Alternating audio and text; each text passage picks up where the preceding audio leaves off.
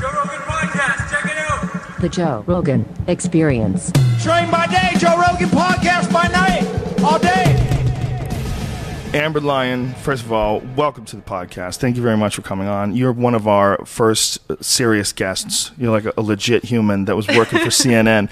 Like, we have credentials now, dude. Do you feel this, Brian? Yeah. Do you feel a change coming? Maybe I could get a wiki someday. You can get a Wikipedia, I think, this week. I think we're going to make it happen. Yeah. But thank you very much for coming on the show. I became aware of you because of the internet, and I became aware of you specifically because of your interview with my crazy friend Alex Jones.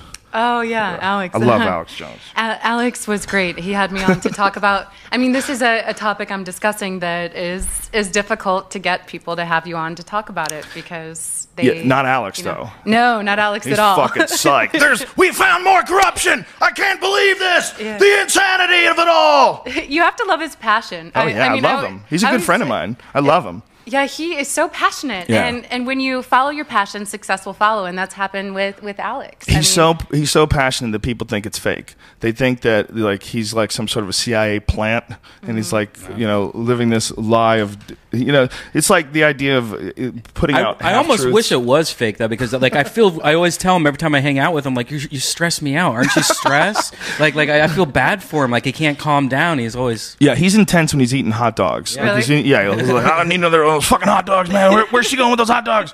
Yeah, he was. We came with us to the UFC. We had a great time with that guy. He was fun. Dude, I have to tell you, after interviewing with him for an hour, he's genuine. He genuinely cares about the direction this country's going in, and he's willing to put his neck out on the line, just like you do, Joe. And that's admirable because you're seeing a lot of people just kind of shut up right now. Yeah, and it takes the real heroes to really come forward and talk about everything that's going on. Or crazy, one or the other. That's what people tell me. Are you freaking out of your mind? Are you nuts? For folks who don't know the story, the story that I got from the Alex Jones show is, and this is a subject that I have been really curious about why this wasn't receiving any mainstream coverage when we would see all this coverage of what was going on in Syria and all this coverage is going on in Egypt and in Libya, but no, we never saw anything on Bahrain. And I saw some horrific videos that I found online of just the military assassinating assassinating different people that were protesting. And you look at the video and you're like, how is this not huge? How is this not all over the news every day? How are we not, imposing sanctions on this country? How are we not, speaking out against this horrific show of it was just horrifying to watch. But it was weird how silent the mainstream news was about it. It was like there was nothing. And you ran into this. Oh, yeah. I didn't only run into it. I was knocked over by it and run over. Now, did they just hire you thinking you're a beautiful woman, you just want to be like a model who's going to read the news, and you're just going to shut the fuck up? I think so. And unfortunately, I'm Greek, and I'm a Scorpio, and it turned out, Is that good? That's dangerous. Yeah. That's super dangerous. I really don't think that they knew I wasn't just a talking head puppet when I was hired. I was actually hired by someone who ended up leaving the network. And so I think they were surprised by me. They fucked up. They didn't see you coming. I think so too. I think in 10 years, if people go back and evaluate the situation, they thought you were going to be a female Ryan Seacrest and just run with this. Well, there's a weird trend, especially in Fox News. They have these gorgeous women reading the news. I'm like, that is such a sneaky trick, because especially if you're a guy who can't get laid, like having a beautiful woman talk about anything, it's like, I just want to hear her talk. I just want to tell me what's going on. And so, like, what better way to program people for your right-wing agenda than have, like, the hottest chicks on the planet of course tell you what's wrong with the left. And then also have them say weapons of mass destruction over and over, God damn. And it worked. Obviously, we ended up in Iraq and Afghanistan, and they're continuing to I don't think we can blame the hot propaganda. Chicks. Well, but the propaganda is strong for sure. Well, tell us your experience, because you know better than anyone. You were working at CNN. I saw some of the other stuff that you did that was amazing, especially the piece on the child prostitutes in Las Vegas. You watched that? Yes, I did. Thank you. It was hard. I felt for that mom. It was so horrible. Seeing that mom holding one baby, talking about her other baby who's now 13 and is just running around as a prostitute. It was insane. It was insane to watch. So I know you did serious work for them, and that was some really deep shit, and it was a long piece. What is it like to go from that to just running into this wall and this one particular subject that set you off, this Bahrain issue? Like, what was that like? It was, well, for me, it was really disturbing. It was horrific because I knew these people in Bahrain were being tortured and abused and systematically killed. And doctors. They're killing doctors. Doctors for taking and care of journalists. people who protested, who got shot. For treating these people. They got tortured. Yeah, they got tortured. Some of them are still in jail. These are genuinely good people. Ambulance drivers were beat. Journalists. One was arrested. His body showed up a couple days later, just full of torture marks. And what really bothered me is because I grew up in the Midwest, and I know how the American people get taken advantage of. And our tax dollars are going to this Bahrain regime to support them, and they're the ones doing this to their people. How much money do we send to Bahrain every year? We send, I don't know the exact amount of money, but I know that we send more than $1 billion worth of weapons. We've given them more than $1 billion worth of weapons. They're using some of these weapons, some of this tear gas that they're using to systematically gas their people, which they are doing. They're taking weapons that they're allowed to use, which is tear gas and birdshot, and instead of using those for crowd control, they're using those to systematically kill their people and gas them. And this is being made in Pennsylvania. So they're killing them with tear gas? Yeah, they're because it's UN approved, so they're literally dropping tear gas on these villages every single day, all day long and night. And Physicians for Human Rights, a Nobel Peace Prize winning organization, has been trying to raise hell about this because it's tearing up these people's lungs. People who are asthmatic are dying, elderly are dying, they're suffocating in their homes, and they're misusing this gas. And it's a very systematic way that they're doing it. People are having miscarriages, women. Some of these doctors are now connecting it to the tear gas. So this is something that needs to be talked about urgently because these people, as I speak right now, they're being gassed. How many people have died from this so far? Is it known? So far, they don't know because they can't 100%, say you were gassed and a couple days later you die because you have respiratory issues. You can't 100% connect it to the gas. But so far, more than a couple dozen people have been killed. And they just continually do this? They're just going to... Continually, all day long. Yeah. And I think it's a way that they're trying to suppress the protests. Also, a way that they're trying to silence the opposition and get people in these neighborhoods to convince the youth to quit protesting because they keep getting gassed as a result of it. What is our business there? What is our business with Bahrain that we support them? Well, this means everything to us right now. And a lot of people will say, okay, Bahrain is so far away. What does it matter to me? I always explain this to my sister because she's in that mindset. She doesn't really know about the politics in the region. Well, we keep hearing more and more about Iran and a potential war with Iran. So we have a Navy base in Bahrain, and Bahrain is right across, there's a body of water separating Bahrain and Iran. So we need that naval base if we're going to go in and eventually attack Iran. It's very strategic for the U.S. That's why we have Bahrain as an ally. And so this situation is a situation where the U.S. is giving Bahrain money and keeping our base there and allowing these atrocities to happen because of a potential war with Iran. So your tax dollars are going directly to this regime. Not only that, covering up this story further gets us into a potential conflict with Iran because you're not knowing. We're demonizing people who we want to attack, and then we're praising people who we want to keep as our allies. Who we really probably should be attacking. Exactly. If people if you knew, really wanted to stop atrocities in the world, you wouldn't be looking at Iran. You would be looking at fucking Bahrain. Exactly. We were detained violently there. We were thrown on the ground. We had machine guns pointed at our heads, and they tried to erase all of our video. And this was about a 10 minutes drive from the naval base where 15,000 Americans are living. And, and they tried to bury the story. But fortunately, I was with another female producer. We were able to hide these media discs actually in our bras during the detainment. Wow. Yeah. Now that I look back on it, it's kind of funny. But at the time, we were very worried about the discs falling out as you're laying on the ground and you have a gun pointed at your head and they're erasing your video. You don't want that disc to drop out on the floor. Yeah. What do you say to them? Oops, I don't know Sorry, where that came from. Hiding that in my tits. Yeah. I forgot. So it was it was a situation that was just pretty eye-opening. That's intense. And you tried to go back. Oh, I've tried many times. They won't let me back in. Why would you go back after that? Because you find a connection to the story as a journalist when you know something's happening. I.e., you're crazy. In other words.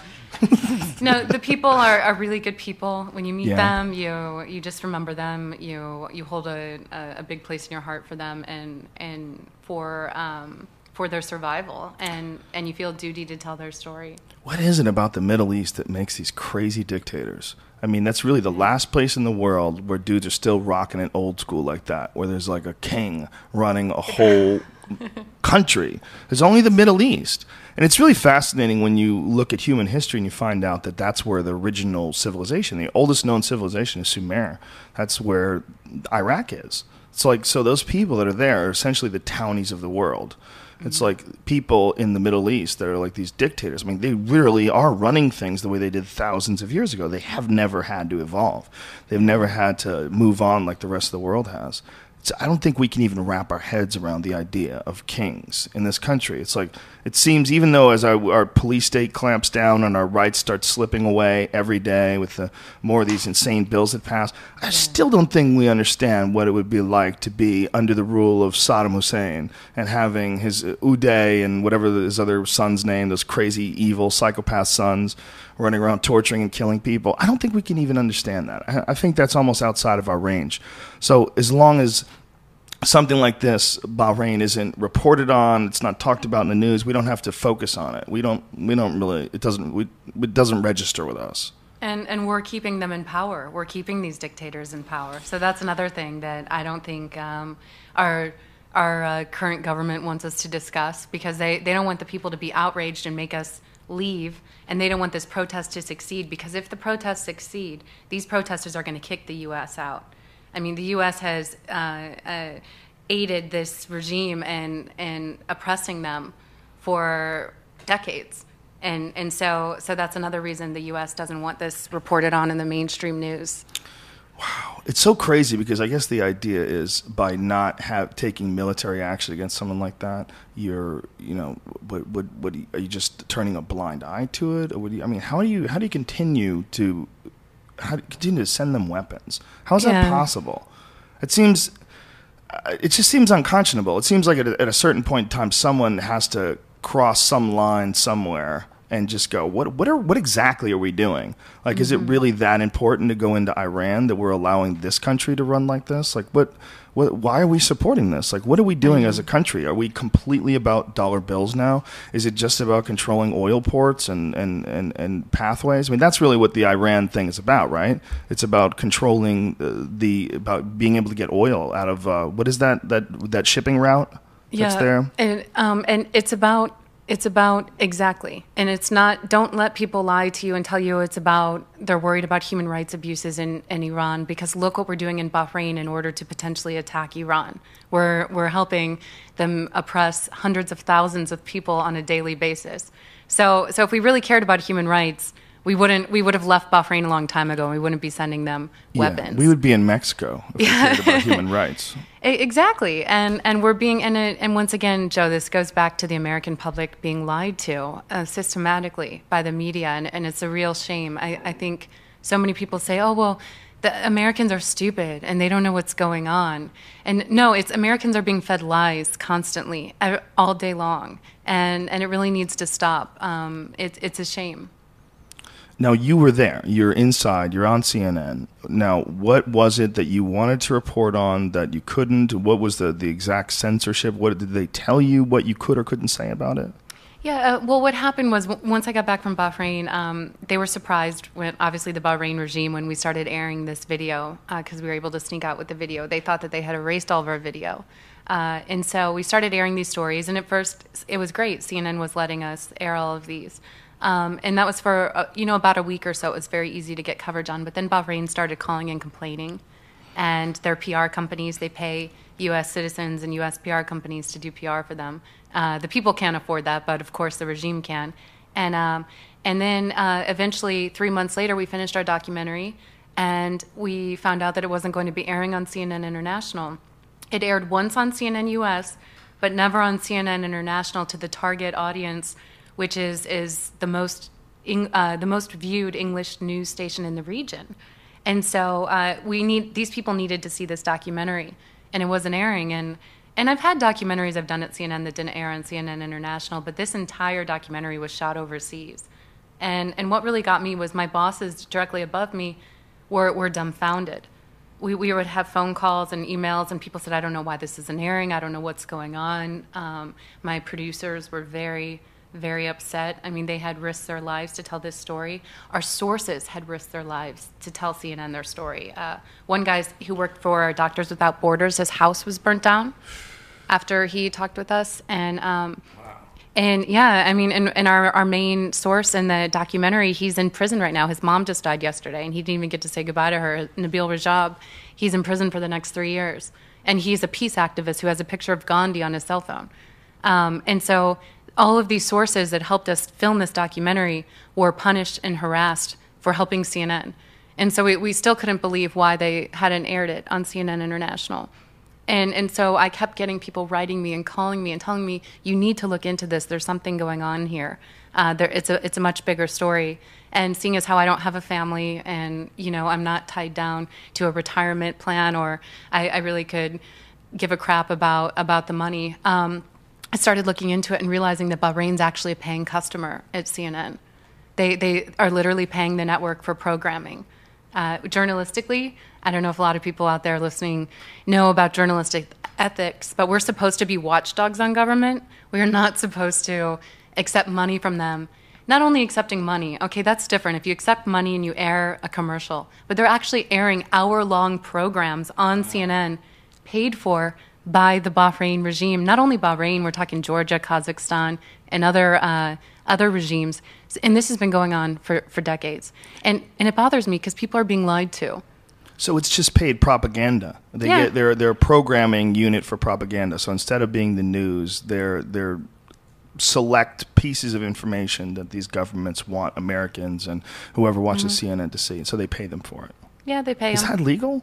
Well, journalistically, it's I would, if there were journalist police, I would arrest them.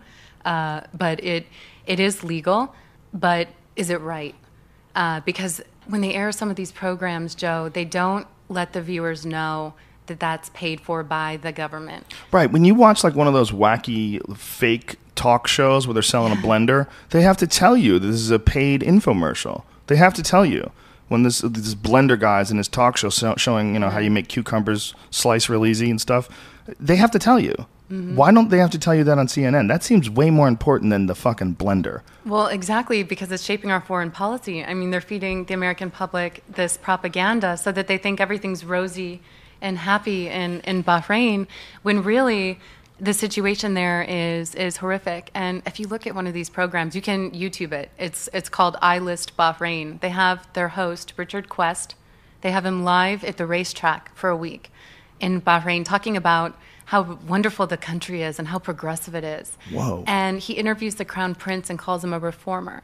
And this is the same crown prince who was in power when troops shot and killed in broad daylight. These tanks just shot out into a crowd of protesters and just killed them in broad daylight. This is the prince that 2 years earlier CNN was telling the public was great, was progressive, a reformer.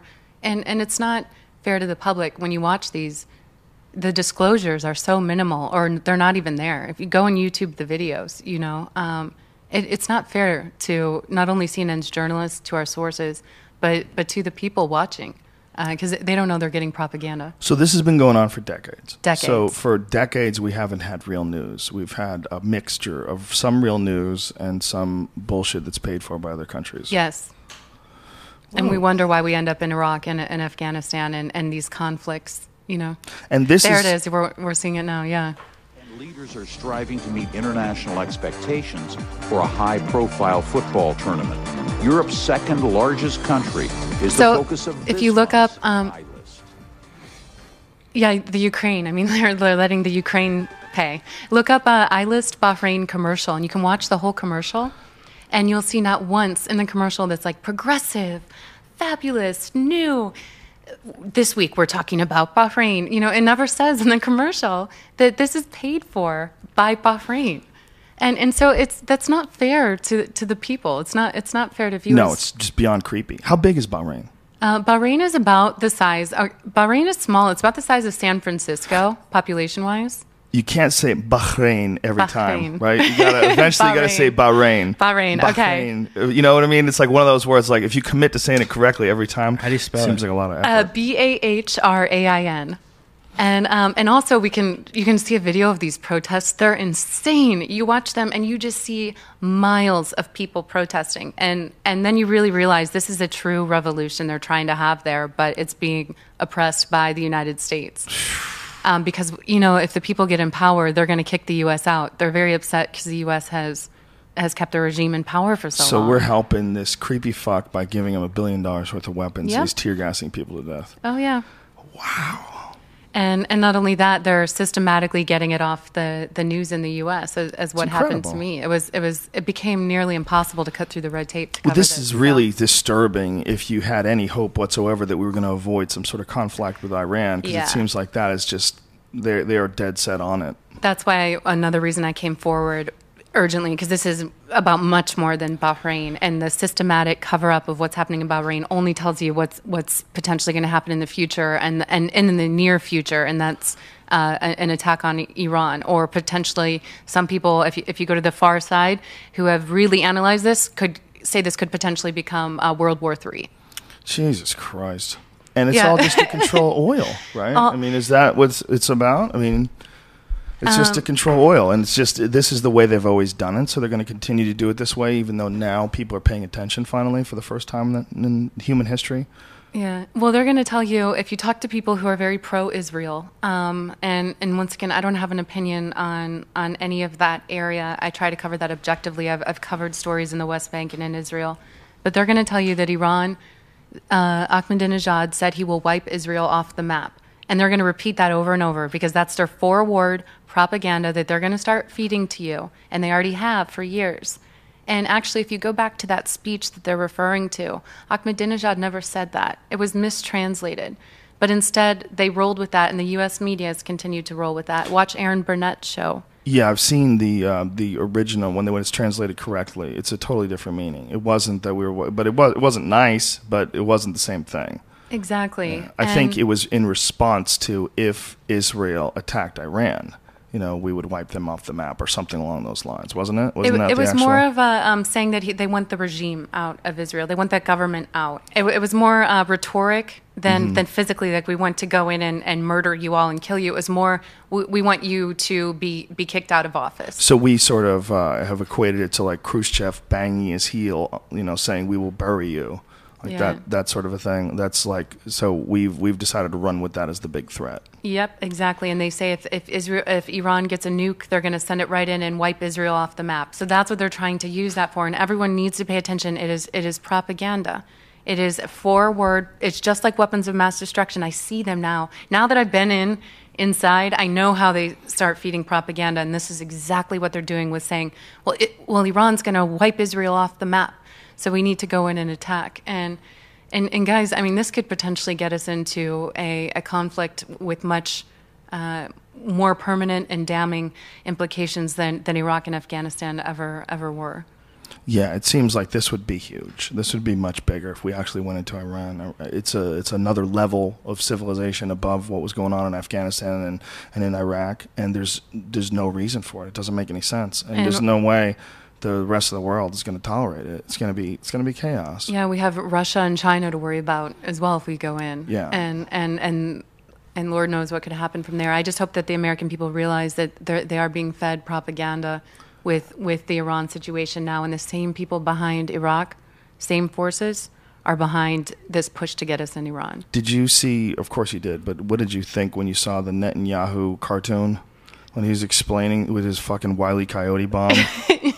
You know what? I wanted to laugh, but it was so sad because I just see the logic, the lack of logic, and how they're actually able to get that to work. Well, it was crazy. It was like, he's just saying, okay, you guys are children, so I'm going to draw you a child's cartoon. And see, I can't explain to you this. I'm going to show you on the fake bomb. That no one's ever seen a bomb that looks like that. That's a bomb from a cartoon. I mean, it's so weird that they chose that image for this like really ridiculous propaganda.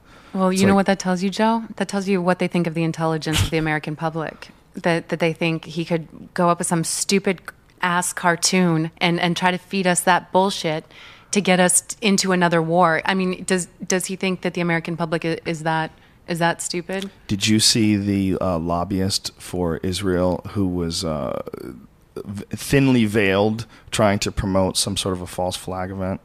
He was talking about what we need to do. We need to have a green light to start our war with Iran. And it's just like we needed Pearl Harbor to happen for us to attack Japan. Yeah. We needed the Gulf of Tonkin. He used the Gulf of Tonkin, which is a known false flag event. I mean, it's been proven that the Gulf of Tonkin, the whole thing was a big fake story in order to get people to be excited about going to war in Korea or in Vietnam.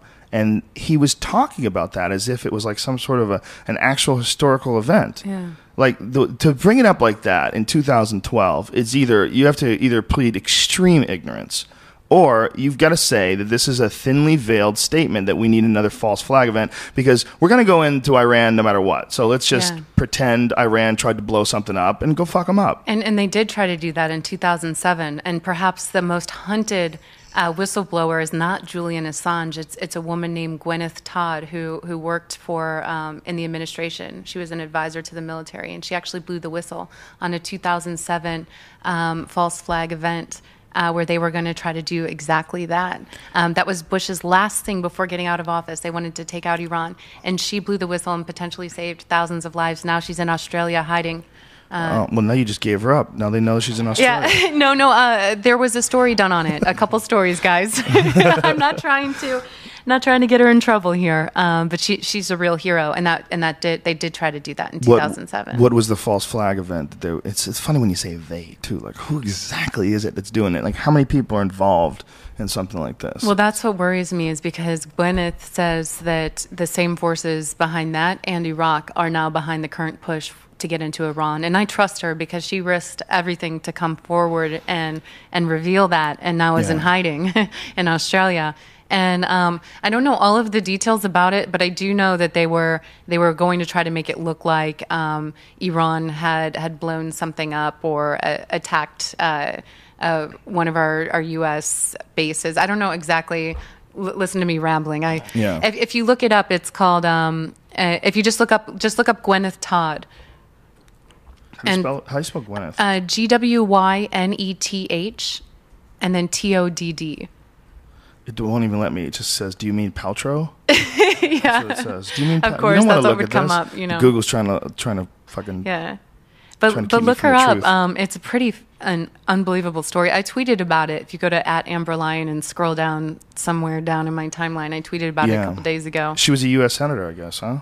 No. Oh, no. I'm sorry. This is Patrick Leahy, a U.S. senator who is responding to what she revealed. Yeah. And he's saying that there should be an investigation of the false flag terror plot. Yeah, and it was huge. I mean, this was, they were going to try to start a war with Iran with this. And this was the U.S. making up lies. And one thing they were going to do is use these protesters in Bahrain and make them also look like terrorists in this attack had it succeeded. And it would have worked because most people haven't been to Bahrain. They don't know if these people are extremists or terrorists. How did we get to be such a nation of cunts? What went wrong with us? Because that's not what the American people, if you talk to the average American person, they think of what is America? Well, America's about freedom. We're about carving your own path. We're about how did we get to be this nation of people that are led by these really evil corporations? I mean, that's essentially what the military is. If you look at the military, it's something that the banks and the people that are in power, the people that put presidents in power, are using in order to force their corporate agenda. It's all about controlling some resource, extracting some resource, controlling some areas. That's all it's about. Has nothing, like, whenever they call it defense, it's so offensive. Because, like, what are you defending us against? You're out there fucking people up. Like, it almost has nothing to do with defense. It has everything to do with offense. If you say the best defense is a good offense, well, then I guess maybe you can call it defense.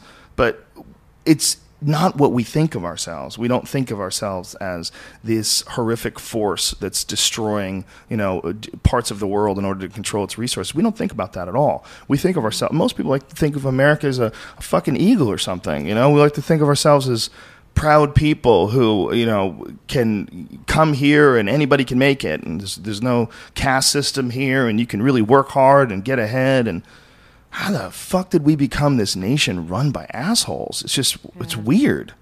I know, and it's weird when you wake up at that moment and realize, oh my God, you've been lied to almost all of your life about certain things that are happening in this country. Is it just that we have too much power? There's too many American military bases? There's too many areas we control? Is that what it is? Is it we're just too greedy with it? I don't know exactly what's behind this, but I do know that, if you look at NDAA and things that have happened I know just in my career over the past decade, I covered the oil spill, I've covered the nuclear industry, all the wars, and really getting into it, the more I analyze it, the more I think we've really lost control of the country the people have. It doesn't seem to be about the people at all. It seems to be about having the legal means to squash any dissent any way they want. And that's in place now. Because of NDAA, which people don't understand, keep rallying against it, talking about it like, God, why are you so freaking out about this? Well, this is why. Because they can essentially throw you in jail. You can't call your lawyer. You have no trial. They can do whatever they want with you now. There is no rights anymore. It's essentially they put into law that they are just like a king. They can do what a king wants to do. Now, this Bradley Manning guy who pulled the plug on WikiLeaks, and the guy who distributed all the information to them, or who blew the whistle, rather, he pulled the plug. No, he gave him those documents. He's in solitary confinement, and they've had him there for years now. They're not going to do shit with him. They're just going to let him rot. They're going to barely feed him and keep the lights on and let him go crazy. Good luck. That's America. That's America. If you expose the bad things that we've done, we're going to do a horrific thing and literally torture you for the rest of your life. And that's torture. 24 hours a day of light, no people to talk to, no books to read, just you by yourself. Good luck. And that's another story. It was really difficult to cover stories of leaks and stuff. While I was at CNN and overall in general, because of Obama's war on whistleblowers and journalists now. Isn't that amazing? When you think of Obama, you think of a guy that everybody thinks of as this really progressive guy. Well, he's a socialist even. He's a guy who's had a single mom and was raised in a very, very moderate family, didn't have money, really made his own way, very intelligent guy, made it through Harvard. And here he is doing some of the worst shit to the Constitution, to the principles this country is founded on that has ever happened in our lifetime. And this guy's doing it. And this guy is going after whistleblowers in a way that even Bush didn't. Mm-hmm. And journalists. Right now he's been subpoenaing journalists for their sources, and he's gone after more journalists and whistleblowers than any other president in history, and including one journalist, James Risen of the New York Times, a Pulitzer Prize-winning journalist. He's gone after him with subpoenas to try to get him to reveal information about his sources. As journalists, we don't give up our sources. That's the number one rule. So in effect, he's turned journalism into a criminal behavior and turned us into criminals. And that's for me, it's terrifying, because if someone comes to me and leaks a document that's vital to the public good that we need to know about in order to fix our government, then I become a target too, because they come after me. And NDAA, that's another fear. They have a fear it will be used against journalists, because because we're not giving up our sources, they will consider us to be aiding terrorists or terrorism, and lock us up as well. And I think there's a lot of fear amongst the investigative reporters, investigative reporting community that this could happen under NDAA. So you're at CNN. All this is going down, and you're realizing that your piece has been pulled from the international arm of CNN. And what is the next step? What do you do? Do you start asking questions? Do you try to poke around, or is it what kind of atmosphere is CNN like when it comes to this issue? Yeah, I did. I went on behalf of my crew, and I went and made a meeting with the head of CNN International, Tony Maddox, and not a lot of people do that. And my crew was I just saw the looks on their faces. They were very upset. So I met with him, and he didn't give me any answers as to why it never aired. I met with him twice. What did he say? What was his response when you asked him why didn't it get aired? The first time he said he'd get back to me, and then he never got back to me, so I made an appointment months later, and at that point he questioned me as to why a well-known New York Times reporter, Nick Kristof, had tweeted about the fact that they never aired the documentary. He tweeted something to the effect of, CNN, why didn't you air Amber Lyon's iRevolution documentary, Intimidation? Suggesting that Bahrain had intimidated CNN into not airing it. And so he only questioned me about that in a more of a kind of condescending, you better not be talking kind of way. And then eventually our unit was dissolved at CNN, so I was forced out. They dissolved our documentary and investigative unit. And I kept having this in the back of my head, like, when you can't sleep at night because something is going on, and I didn't know how to come out and tell people about it because it is a very I had to get all my ducks in a row because Time Warner is a very powerful enemy to have against you, and so finally when I came out and I just to test the waters mentally, I tweeted about the fact that they had censored the documentary, and then right away my agent was called, and I was told on behalf of all the main executives at CNN, my agent was called and told on behalf of these executives, you need to be quiet or you're going to lose your health insurance and your severance. And at that point, when they called to threaten me, I knew that I had to come out with this full-fledged because at that point it solidified that they're trying to cover something up and shut me up. Wow. It's so creepy. It's such a movie. It's who would be the star of this movie? John Cusack? Yeah, I think John Cusack would be like a guy who you work with in the office. Oh, I thought to play me. No. Yeah, no, I wouldn't offend you like that. How dare? I'm thinking about who would play you. I guess you could go with Jennifer Aniston. Oprah. But Jennifer Aniston's a little long in the tooth for you. She's still pretty hot. Long in the tooth? She is. Well, how old are you? You about, let me guess. Oh, God, don't guess. I was going to say 28. You're right. I'm 29. Oh, see? Yeah, there you go. So you're there. Jennifer Aniston's gorgeous, but she's 40. That's creepy. Can't have some older lady play you. It was like this. You'd watch the movie like, this bitch is not 28. What the fuck is going on? I've been compared to Claire Danes on Homeland. Yeah. I've never watched that show. But I've never watched that show either. I don't know if that would work. You're a more attractive version of that really annoying chick that's in a lot of movies. For the one from the Doctor TV show. The fuck's her name? The one who was in the movie with Seth Rogen where he got her pregnant. Oh, Katherine Heigl. There you go. Yeah. She seems a little annoying. Really? Not really. It's just the type. It's not her. I'm sure she's a great person. Just the type of movies. It's always these wacky, romantic. Oh, she's got handcuffs dangling from her finger. She's a rascal. And this guy, they're not going to get together. Well, but maybe they are. Really serious plots there. Yeah, they look brutal. Have you ever worked with the Vice guys before, or like Vice.com? I am a fan of their work. I like the stuff that they do. I like their style of reporting. It's very candid. That's been one of the suggestions that keeps coming up over and over on Twitter. People are like, you got to get Amber together with the Vice guys because they can sneak you back in there. They don't give a fuck. They'll drop you from an airplane in a parachute into Bahrain. Yep. Yeah, I've been trying to figure out how to go back in there. You can't get back in. You're crazy. You need to stay out of there. They're going to kill you. Well, I was thinking if I borrowed a friend's passport and then shave my head or dye my hair brown, but I don't think it would work. Well, especially not if you talk about it on the internet. Now that I'm letting them know exactly how I would sneak in, I don't think I have a chance, guys. No, what you need is like one of those Eddie Murphy Big Mama body things. Yeah. So, like a full big fat bodysuit. I smell sex change. Yeah, but Eddie Murphy, when he had that big suit on, what movie was that? Big Mama. How many black guys have done that? God damn it. Martin Lawrence does that shit. Yeah. He's got the Big Mama, right? Isn't Martin Lawrence Big Mama? That was a good movie. I liked Big Mama. Let's not diss on it. But it's not that I'm dissing on it. I'm saying it's a weird phenomenon that these black dudes will wear these giant black woman outfits, and a black dude will pretend to be a black woman, an older black woman. It's like super common. Yeah. Medea and that Tyler Perry guy. Tyler Perry, nonstop. Really? That's what he does. He's a guy, and he pretends to be an old black woman. It's weird, but it's a black thing.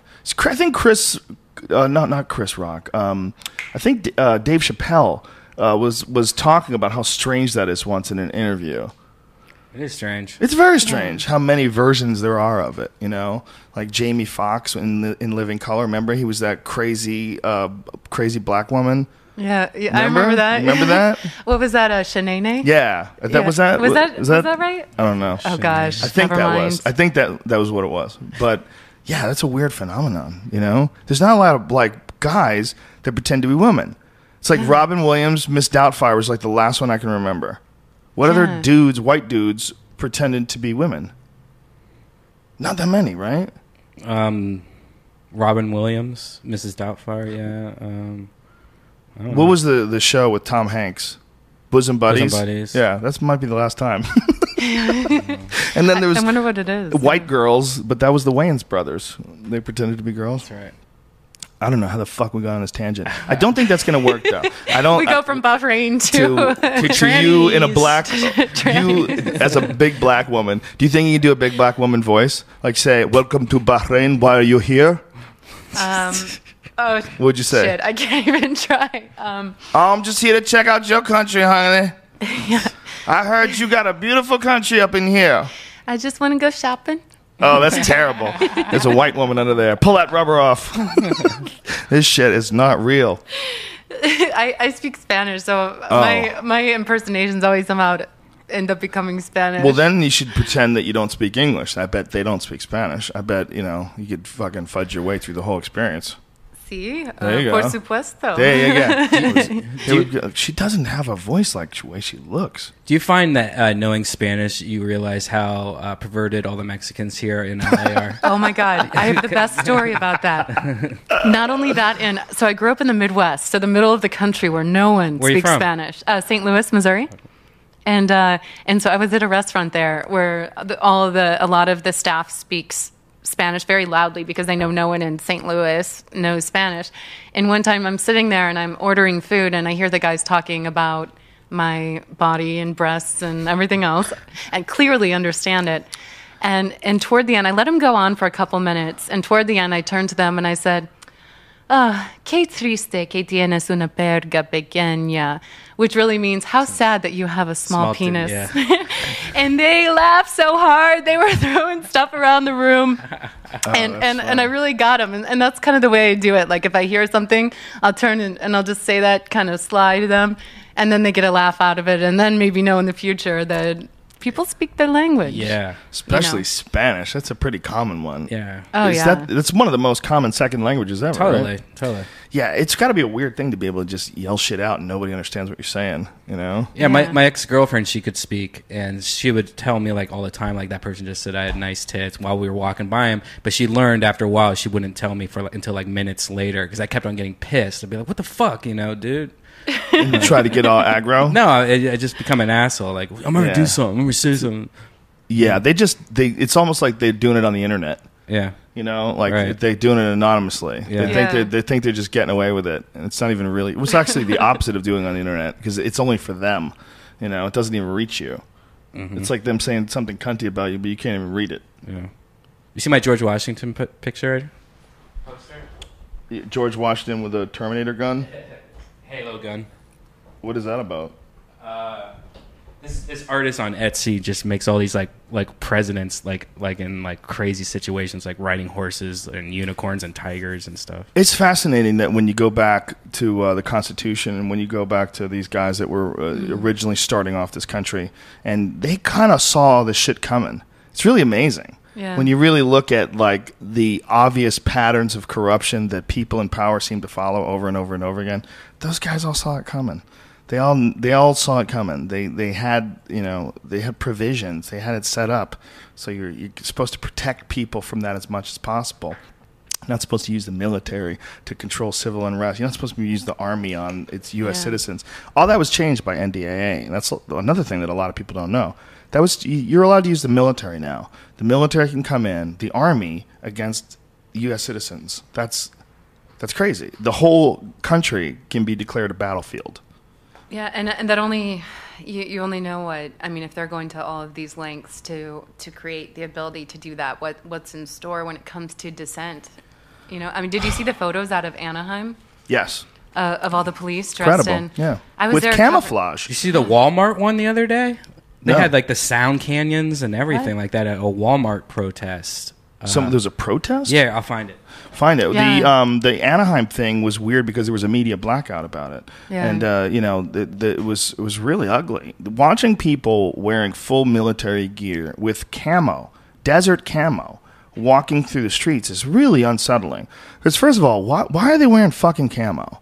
What are you hiding? Are you pretending we're in Iraq? Are you reminding me that these people are trained killers that go to Iraq and now I'm the enemy? Is that what this is supposed to be? Am I supposed to feel unpatriotic for not giving in to what's going on here? A cop shot a kid in the back and people are freaking out. Everybody should be freaking out. Obviously some horrible thing happened.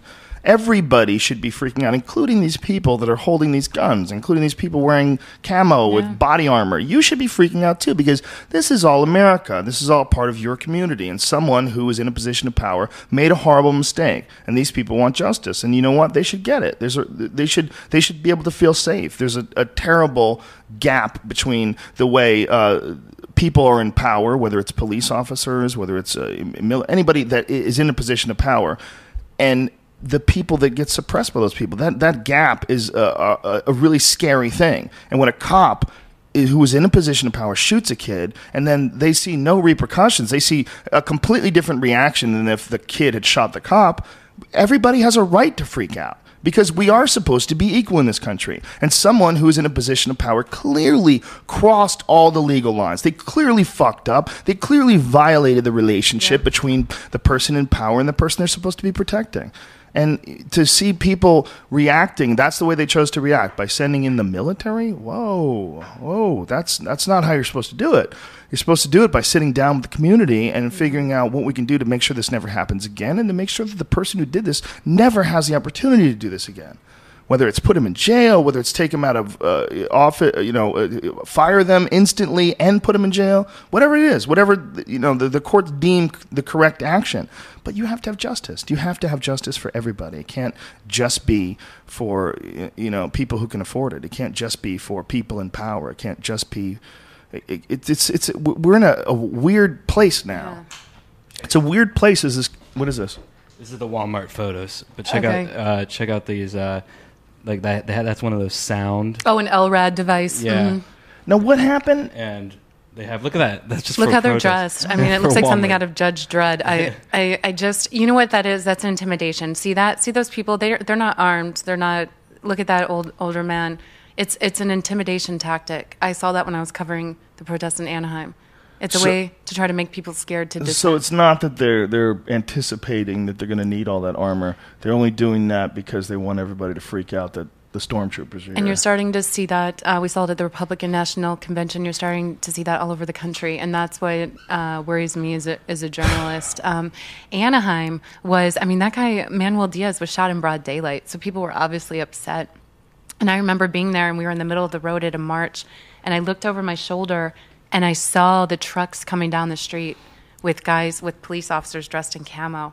And it's almost like everything just came to a stop. Even the protesters, everyone could not believe what they were seeing, that these officers were dressed like that for unarmed children and women and men who were protesting. And, I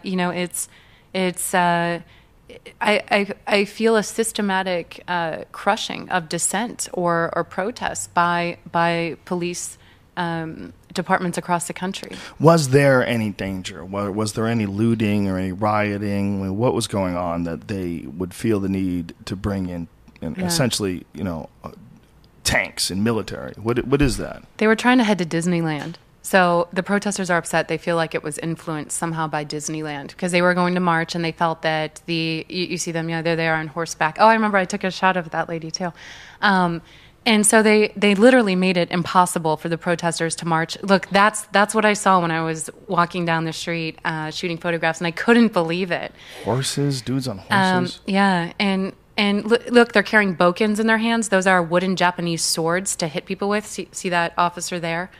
Not only that, they were firing beanbag rounds and tear gas. The horses have balls. eye goggles on.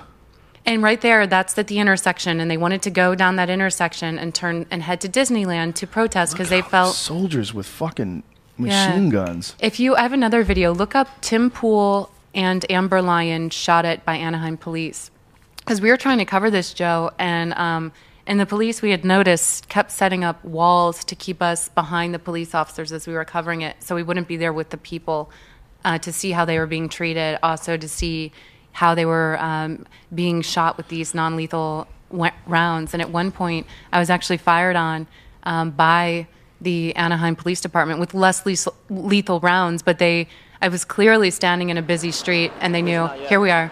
I can see something. I can see camera men over across the street. So we're in a busy street, and there I am right there. And that guy yells, "Fucking pigs!" And then listen now. And see the U-Haul? Right then I stopped, and I was literally sitting there and hidden between two U-Hauls as rounds kept going past. He was smart enough to be able to scale a wall. But watch, he gets fired on again. By the way, those bullets, they're non-lethal. They can take your eye out easily. Yeah, if they hit you in the eye, you're dead. Not only that, if they hit you in the ribs, and your ribs go into your heart, it can kill you. If it hits you in the neck, and in the head, it can crack your skull. I've seen it happen overseas. Wow. Jesus Christ. And this isn't just a neighborhood in Anaheim. People were so they fired on you like you guys are, like this is a war. Yeah, and I was hiding between the two U-Hauls, and I was yelling for Tim because I didn't know he had gotten away, and I thought he'd been hit, and so I kept yelling for him to see if he was okay. And then, and look, he's running now because they're just shooting down the streets. I mean, these poor people living in this neighborhood. Jesus Christ. And so at this point, I come out. So this is just the cops doing this? Yeah, this is the police. So who are we really scared of here? The protesters or the police? Because the protesters weren't shooting at me. And I clearly have blonde hair and a bright green shirt on, and was shooting photos of a dumpster that had been set on fire.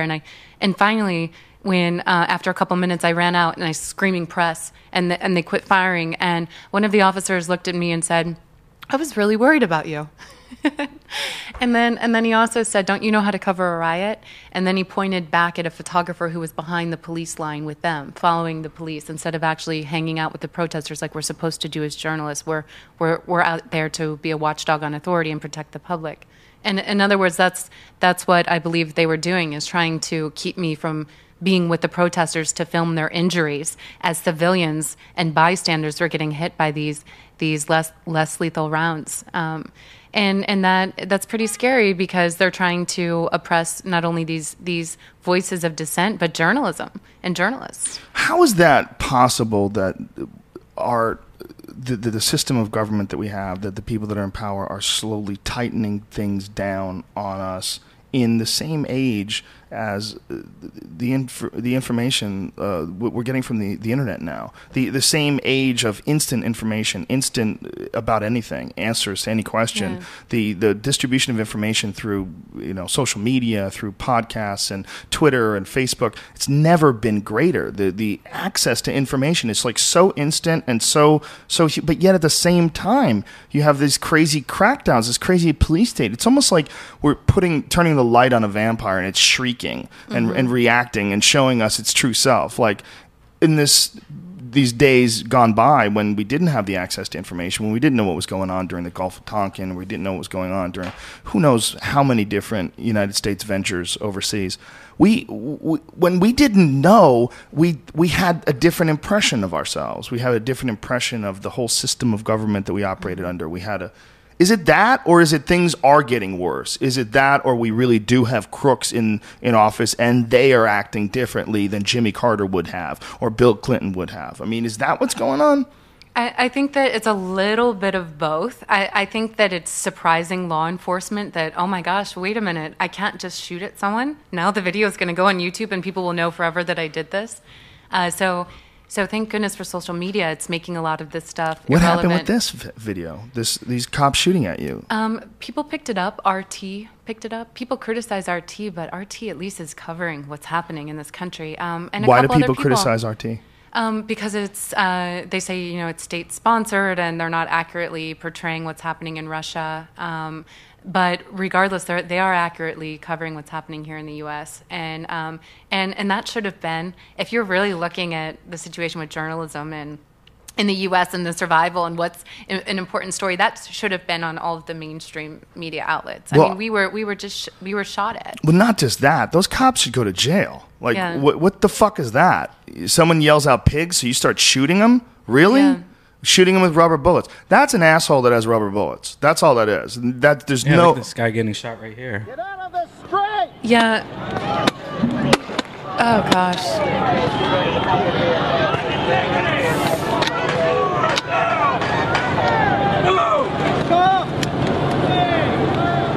Back up your car! And right now he's loading a shotgun with those are beanbag rounds. It's essentially a lead. This is maintain Yeah. your line. And look at them. They're the majority of the community there is more than 53% Hispanic. The police force is about 24%. This is so hard to talk So, about. I get tongue-tied. I get baffled. Yeah. I don't know what to say. It doesn't. It seems it's like a horrible scene in a movie. It doesn't seem real. You know, when you see this weird tightening down, this weird police state, this impending police state that just keeps getting bigger and bigger and worse.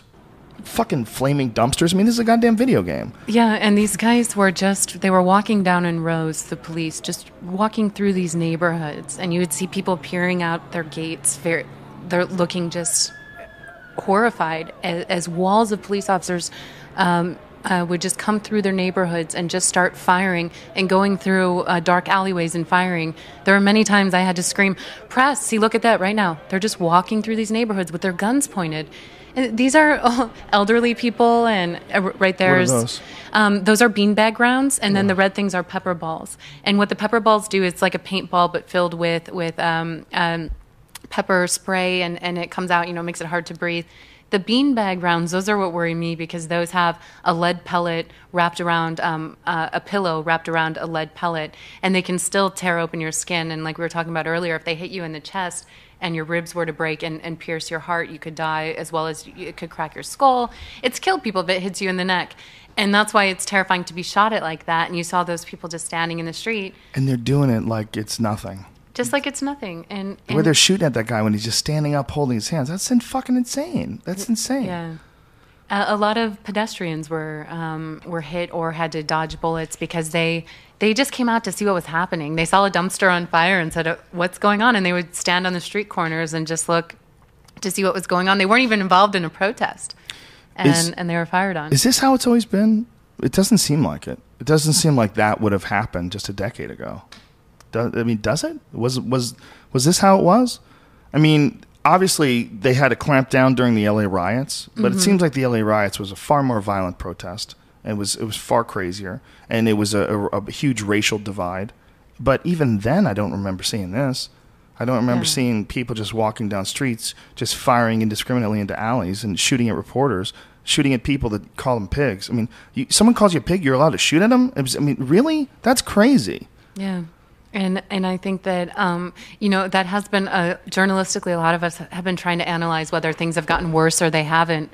And I've just noticed myself, I've been covering the protests for a year, I've noticed things getting worse as far as the garb that police are wearing, the video game-like intimidation tactics when they wear these ridiculous uniforms to a couple old people in front of Walmart. You saw that. This is systematically dangerous for this country because what it does is it instills fear in people, and it makes people scared sometimes to get out and protest. Not only that, it agitates people. Look at Anaheim.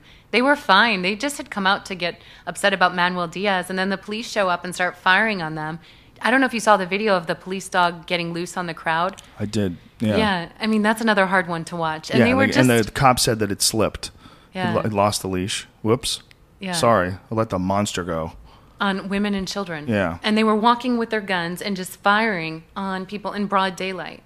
No. And what did the protesters do that started? Was there any violence at all that started this escalation? I think at first it started with the police dog getting loose on the crowd. Are you talking about just Anaheim specifically? Yeah, like what did Anaheim do? What did the protesters do that started this escalation? Well, what happened was first the police dog got released on the crowd, and then they were firing on women and children, and so that created a lot of anger. Then they went to City Hall to complain, and then the protesters didn't leave the front of City Hall. So that night, I think a couple rocks had been thrown, or I know a bottle at one point came right past my head and hit the ground. So I don't know, but I didn't see who threw it. But it did come from the crowd of protesters. So that could have been what agitated the situation. But at the same time, it seems fairly minimal for the escalation that you see in that video. Yeah, and right after a bottle or rocks were thrown, I mean, a wall of officers. When I say a wall of officers just started bam, bam, bam, bam into the crowd, and there were women and children. And look at this video. It's so crazy. He pulled up. Yeah, All 60s. So protest. crazy. It's just. I mean, I know that Obama can't have his finger on every trigger. He can't be the one that's calling for all of this. But it's so shocking for me. After the idea that everybody kind of thought when this guy got into office that at least socially this was a change for the better. This was a guy who was obviously really intelligent, really highly educated, thoughtful, a great speaker, young and vibrant. And this sort of represented hope, a black guy. He's the president. It just represented like this new breath of fresh air. Like finally we got this guy in the office. This is a fucking president. My whole life I've been waiting for this guy to be in the office. And then this shit happens.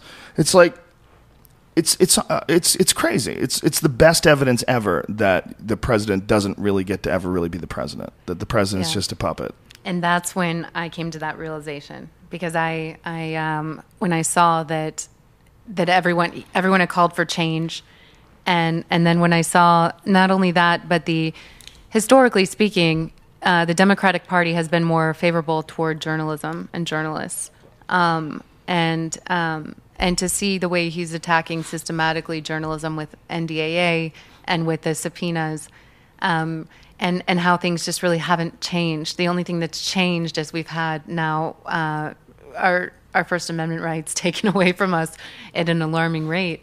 And it kind of makes you think you really have to stop and think you are not being an extremist in your views, and you're not out there to really logically put things together, put the pieces of this puzzle together, and realize that we don't have control of this country anymore. It is a nicely dressed dictatorship. That's what it's like. It's got a cute costume on. It's got this costume on it, but if you look at the rules are essentially a dictatorship. With NDAA especially, that's just once you become. I mean, Julian Assange is essentially just did what a journalist is supposed to do. I know there's a lot of people that are confused about what he did. There's a lot of misinformation about his releasing of names of people that were undercover. But that's not true at all. If you look at what he actually did was release some horrific facts. And that's supposed to be what journalism is about. Journalism is supposed to be holding people accountable so that we don't have to have this distorted perception of what we're doing overseas. So we actually can see the horrific nature of these crimes. I mean, they're fucking war crimes. They're horrible things, and it's a day-to-day thing, and all of a sudden it was thrust into the public eye. But it wasn't by the New York Times, and it wasn't by the Washington Post. It wasn't by the Boston Globe. It was by this one freaky dude with white hair. And so it was really easy to call this guy an enemy. It's really easy. And that's what they've got him labeled now. He's an enemy of the state. They have him labeled as an enemy of the state. But you look at his actual actions, there really has been nothing horrible. Even if he was a United States citizen, there's nothing he did. What he did, if he was a United States citizen, would essentially be patriotic. What he did was expose the bad elements of our government so that the good elements could clean up the mess. Because when you find a cop that's doing something illegal, you find a cop that's selling drugs, you're not supposed to bring that up and expose that and then you go to jail for being an enemy of the state. No, it's supposed to be, you have exposed a corrupt part of our system. Thank you very much for doing that. We got him now. We arrest him. Like on CSI or in some fucking movie, they would arrest him and throw him in jail. But in the case of the U.S. military, we're completely beyond that. We're completely beyond any accountability. They're completely beyond any exposure of any sensitive information that they don't leak themselves is thought to be treasonous. It's thought to be a crime against the state. And that's a sickness. That's a real sickness. There's a bunch of crazy fucks in power that are treating us the same way a king treats his disciples. It's really the same thing. If you can't release clear video that shows something wrong, that has not been addressed and that people did not know about, and something that was going to make people reconsider the way they think about the military, reconsider the way they think about what it is to have your own children over there as soldiers doing these things. Like, what are we really doing? If you look at that collateral murder video, that's a disturbing fucking video, and that's a good video for everyone to see because it lets people know the truth. It lets people know this really happened, and your government did not want you to know about it, and they tried very hard to keep this information from you. Here's a bunch of other shit that really happened. I mean, with each passing thing that they release, it becomes more and more obvious how corrupt this entire system is, from lobbyists to special interest groups to being beholden to corporations to get into control, to controlling natural resources in different countries. It's a giant money grab. I mean, that's all it is. And anybody that steps in and tries to fuck the money grab up is a terrorist. Exactly, and that's what's so terrifying about NDAA, and that's what has journalists concerned and whistleblowers concerned. And I love, Joe, that you guys talk about whistleblowers and hold them in the light they should be, the light that should be shown on them, and that's that they're heroes. We need them. We need them to point out the broken parts of the machine so that we can fix those parts one by one and keep the machine going. Yes, the machine needs to be going. It's not like we want to overthrow the government. It's not. We just don't want it to be corrupt. Exactly. It's amazing that is controversial. In 2012, with the amount of access to information that we have, we should have evolved much further as a civilization. If we had more whistleblowers, we would, because they'd be able to do what I've done with CNN, and I said that this isn't right. Look what they're doing. As a viewer, you should know when you're watching this, it's state-sponsored. It's just a little thing that will help enlighten some people. We need that information. It's power. And overall, overwhelmingly, Americans are amazing, positive people who are able to make a difference and would be horrified if they knew of some of the things that are happening in the military and in these corruptions. And that's why they're going to such great lengths to keep people from coming forward. But Amber, why do you hate America? Yeah. Why do you hate America? I know. Well, that scares me too. Do you ever hear that? Do you ever hear that kind of talk? Do you get that? I do, and I also get the. What was that? Something fell. Oh, geez, you guys are scaring Someone knock me now. on the door? I don't know. It's the government. All of a sudden, we all get arrested on video. That'd be awesome. Hopefully the cops are UFC fans. Yeah. Get them tickets if you don't shoot us. I love how we laugh about that. Yeah. But do you worry? I do worry, and I've actually had hundreds at this point of emails, mostly from Alex's folks, worried about my safety. And, yeah, they just want to fuck you. Trust me. Yeah, I'll come be your personal bodyguard. Ma'am, I'm worried about your safety. Lucky I have body armor specifically for your size in my compound. There's plenty of food. We could live underground for 6 months. That's how long it takes for the radiation to die down. Yeah, I have had a lot of bodyguard offers. Yeah? Yeah. Nice. So maybe that's why I'm getting that. But I know there is a feeling in the journalist community now that, especially with NDAA, that we are scared that one day there's going to be a knock on the door. And you're going to get arrested. Yeah. And you're going to get taken away. And you can get detained, and you can get detained indefinitely. And that's the law now. You don't have to. You don't have the rights that you had just a year ago. And for people need to wrap their head around that. Like it's not innocent until proven guilty. There's none of that. It doesn't exist anymore. Like, that's gone away. And that's not what we think of when we think of this country. We think of the Constitution. We think of all the rights that we're endowed with. We don't understand that that's gone. I know. And people like you said, are just, why are you talking about NDAA? Well, it's so terrifying because this is now, I mean, come on, let's get to it, the black and white of it. What's a terrorist anymore? Yeah. Nelson Mandela was called a terrorist. Martin Luther King. I mean, now you can use terrorist to pretty much try to take out any of your enemies or anyone who is maybe an investigative reporter or a radio show host who's against what the government's doing. And that is so scary for so many of us. I love it when they became insurgents. So what's going on now? How did someone become an insurgent? You know, you're not the enemy anymore. They're insurgents. They're doing battle with insurgents. Like, what is an insurgent? I don't even know. I'm a journalist. I don't even know what the hell it is. But it became sort of a word that was forced into the vernacular. It's like that. I never used that word insurgent my whole life. I went 39 plus years without using the word insurgent, and then all of a sudden it's just being tossed around on the news every day. And I'm like, where the fuck did that word come from?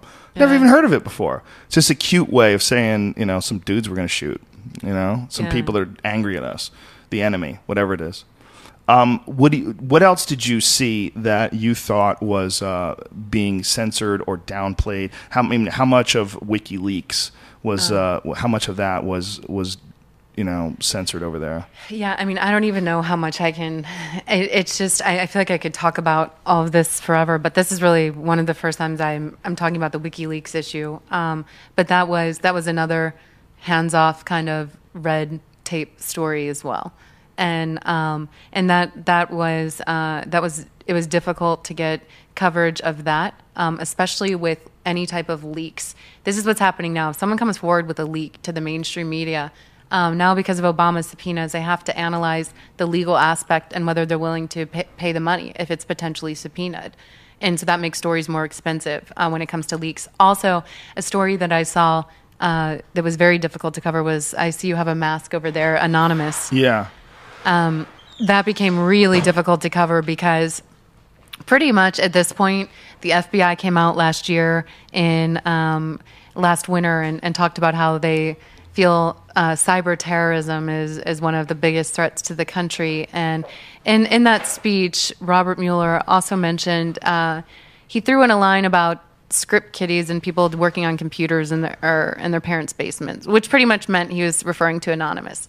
So journalistically, that became, if you cover Anonymous, you have a chance of getting subpoenaed because the federal government is against Anons.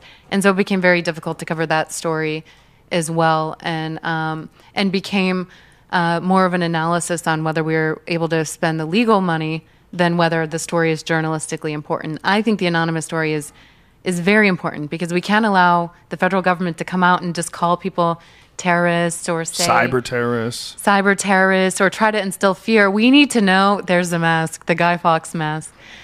We need to know, as journalists, we need to be able to talk to these people to see what they're really all about. We all know now we can't trust our government to tell us who our enemies should be. We need to know as journalists. We need to be able to go and talk to people, even down to Al-Qaeda. We need to be able to get in and talk to these individuals. What could possibly be the justification on the side of the government? Could they be like, we have to do this to protect people? Could they be thinking that we have to clamp down on all these rights in order to ensure the safety of the United States? What the fuck? Or they just, look, we're corrupt. We're just corrupt. Yeah. This is how we do it. We're just assholes. I think it's intimidation, or it really lets you know whose agenda they're on. Like if you look at the situation with the FBI going after Anonymous and spending those kind of resources on Anonymous, wait a minute, why aren't you going after the bankers here? Yeah. Why are you spending these resources doing these elaborate missions to try to crush hackers who the majority of them are actually on human rights missions and aren't even hackers? They're just disseminating information on the internet. And that's when I knew that was another thing, because they'd hit some corporations. And so it's like, okay, so they're going after Anonymous because the corporations are controlling our law enforcement decisions. That was the black and white of the situation. Why aren't they going after bankers? Why are they going after Anonymous? And that's why it's so important for us as journalists to be able to get in and talk to these individuals. I wonder how they justify it at the highest level. I would love to see the meetings when they get together and draft something like the National Defense Authorization Act. I would love to see what the conversation is like when you what do you want to put in there? Oh, we would fucking lock them up for whatever, for anything. For you want to just put for being an enemy of the state? Yeah, enemy of the state. That's good. It's good. Enemy of the state, which is such a vague terminology that you can use it for a journalist, a guy like Julian Assange, because Julian Assange is with WikiLeaks and not with the New York Times. If Julian Assange was with the New York Times released all those WikiLeaks documents, it would have been a very different story. But because he's in this WikiLeaks, what the fuck is a WikiLeak? It's connected to Wikipedia, which is sort of silly as it is, not completely reliable, So it's sort of this... it's dismissed. It's not the New York Times. The New York Times has been around. This is a new thing. Because it's a new thing, we can say it doesn't count. Like, you can't have new journalism. Doesn't exist. Only the stuff that already is here, because we've got that shit under wraps. So because it wasn't with the New York Times, then all of a sudden this guy can be labeled an enemy of the state. I mean, could you imagine? I mean, it would be a very different reaction if the New York Times printed that and the government went after the New York Times and called the New York Times the enemy of the state. Then people would have to go, whoa, like, what's going on here? But because it's WikiLeaks, they should have. Everybody should have. Every journalism, every person that cares about true principles, every journalist should have stood up and. I mean, it should have been the front page of every newspaper. It should have been like, this can't happen. This is why it can't happen. This is why we need people to watch after the government. We need people to make sure that you can't just trust the government to look out for the good of the people. You need people watching them, and that's what journalism has always been about. It seems like that's what that guy's doing. It doesn't seem like he's doing anything different, but yet he's hiding in a fucking embassy in London now, and they're circling the house trying to figure out how to get him out. I mean, it's nuts. It's really weird. Because essentially they're saying, I mean, they're talking about going in. They've talked about going in several times. But essentially they're saying that the rules are bullshit. Like, we pretend there's rules, but there really are no rules. What is it? A consulate, an embassy? Look, dude, it's a fucking house. It's right there. And the guy we want's in there. We're going to go and get him. And that's really what's happening right now. And they're just waiting him out. He's in there for months, waiting him out. And they've succeeded, and their main goal in all of this was to distract. It's a PR tactic. Let's distract. And they've succeeded. They've distracted from the actual leak. And now it's become more about Julian and him having to hide in the embassy and these accusations out of Sweden. And it hasn't become about what we really should be looking into, and that was the leak and how we can fix that in the future so that horrific situations of civilians getting shot by U.S. troops don't happen again. But we're not focusing on that now because we're too busy focusing on where's Julian now, and that's what they want, and they've succeeded. And the fact that they're putting so much attention, emphasis, and focus on this one guy, and that they're doing it because he had surprise sex with someone, really? I mean, they're not even calling it rape. I mean, he's not a murderer, he's not an armed robber. He's someone who had consensual sex with someone, and then there's some, like, weirdness that went on. I don't know what it was, but it's whatever it was, even if he was guilty of it, it doesn't seem like it's nearly enough to warrant this kind of attention. I mean, this is fucking crazy. If we had to go over every guy who did something creepy sexually and we had to, send a fucking army after them, I mean, that's never happening. That's not going to happen. It's bullshit. But it's the most obvious bullshit. It's like, it's so thinly veiled. It's insulting and how ridiculous it is. If you look at them like Julian Assange standing out on his little balcony and he can't leave the embassy, and you go, why is he there for? And then you find the actual thing that they're going after him. You're like, what? Wait a minute. What? That's crazy. Like, this is what they're using? Some weird sex thing that he did in Norway or Sweden or whatever the fuck. Where was it? Norway? Sweden. They're also trying to send a message with that to journalists like myself and others is look what's going to happen to you if you leak the leaks. and that's what they're doing too. It's a systematic way to try to prevent people from leaking information about corruption, but those leaks are vital to the survival of whatever ounce of democracy we have left in this country. And we need leaks. We need whistleblowers. They're heroic. They're fantastic. If something is happening in your corporation that is violating the public good, you should leak that information too, because if no one knows what's happening, we can't fix it. A true patriot is supposed to be someone who protects against enemies, both domestic and foreign. That's supposed to be the idea, is that it's not that we can't have foreign people that we love and that are allies, and it's not that we can't have domestic people who are truly our enemies. I mean, and anybody who's trying to turn this country into what it's becoming, when you see these fucking soldiers walking down streets, when you read the language in the NDAA and you go, who fucking signed this? Like, how did this get through? That's the enemy. There's an and whether or not that enemy, I don't know. I don't know if it's on the political side. I don't know if it's corruption. I don't know if it's incompetence. I mean, they say that no one ever reads any of those fucking bills anyway, that they're too long. They say that if the Congress really read everything that they sign, it would be physically impossible. Like, they would have, like, if you talk to them about what's in things, like, but there's a lot of them that don't, they can't read it. They can't. And that's where journalists failed and journalism failed, because we should have had a tremendous amount of reports on NDAA and really a lot of more people raising hell about it. But it's been censored by the mainstream media. And so Congress reacts to pressure. If the public doesn't pressure Congress not to sign the NDAA, then they're going to sign it. And that's what happened. God, it's so weird. It's just you look towards the future, and I have young children. I have a 2-year-old and a 4-year-old, and I look at what their life is going to be 10 years from now, 20 years from now, and if things keep clamping down the way they are, it's a fucking horrific mess. And it seems to be, if you look at the amount of money we're spending overseas, and if you look at the incredible military budget, I mean, it's just astounding how much money. It's not a lack of resources that we have. It's just how those resources are being allocated. Those resources are being allocated in these really weird ways. Is it because we just need, in order to keep our lifestyle, we need to control these natural resources, whether it's in Iran or whether it's in whatever it is that we need to do in other countries? Is that really what's going on? Is it to protect our lifestyle here? I don't know. I don't know what it is. But I definitely know this is not the right way to do it. There's got to be a better way for the whole system to be run, unquestionably. And it seems like it's almost like there's like they're conceding that it's out of control. So in conceding that it's out of control, they're like, look, we got to fucking take away their rights. We got to make sure that we can take their computers. We want to be able to just fucking to take all their money out of the bank. We can do that whenever we want. We can just say, you don't have any money anymore. Now it's all ours. We got to be able to figure out how to stop some Arab Spring type shit from happening here.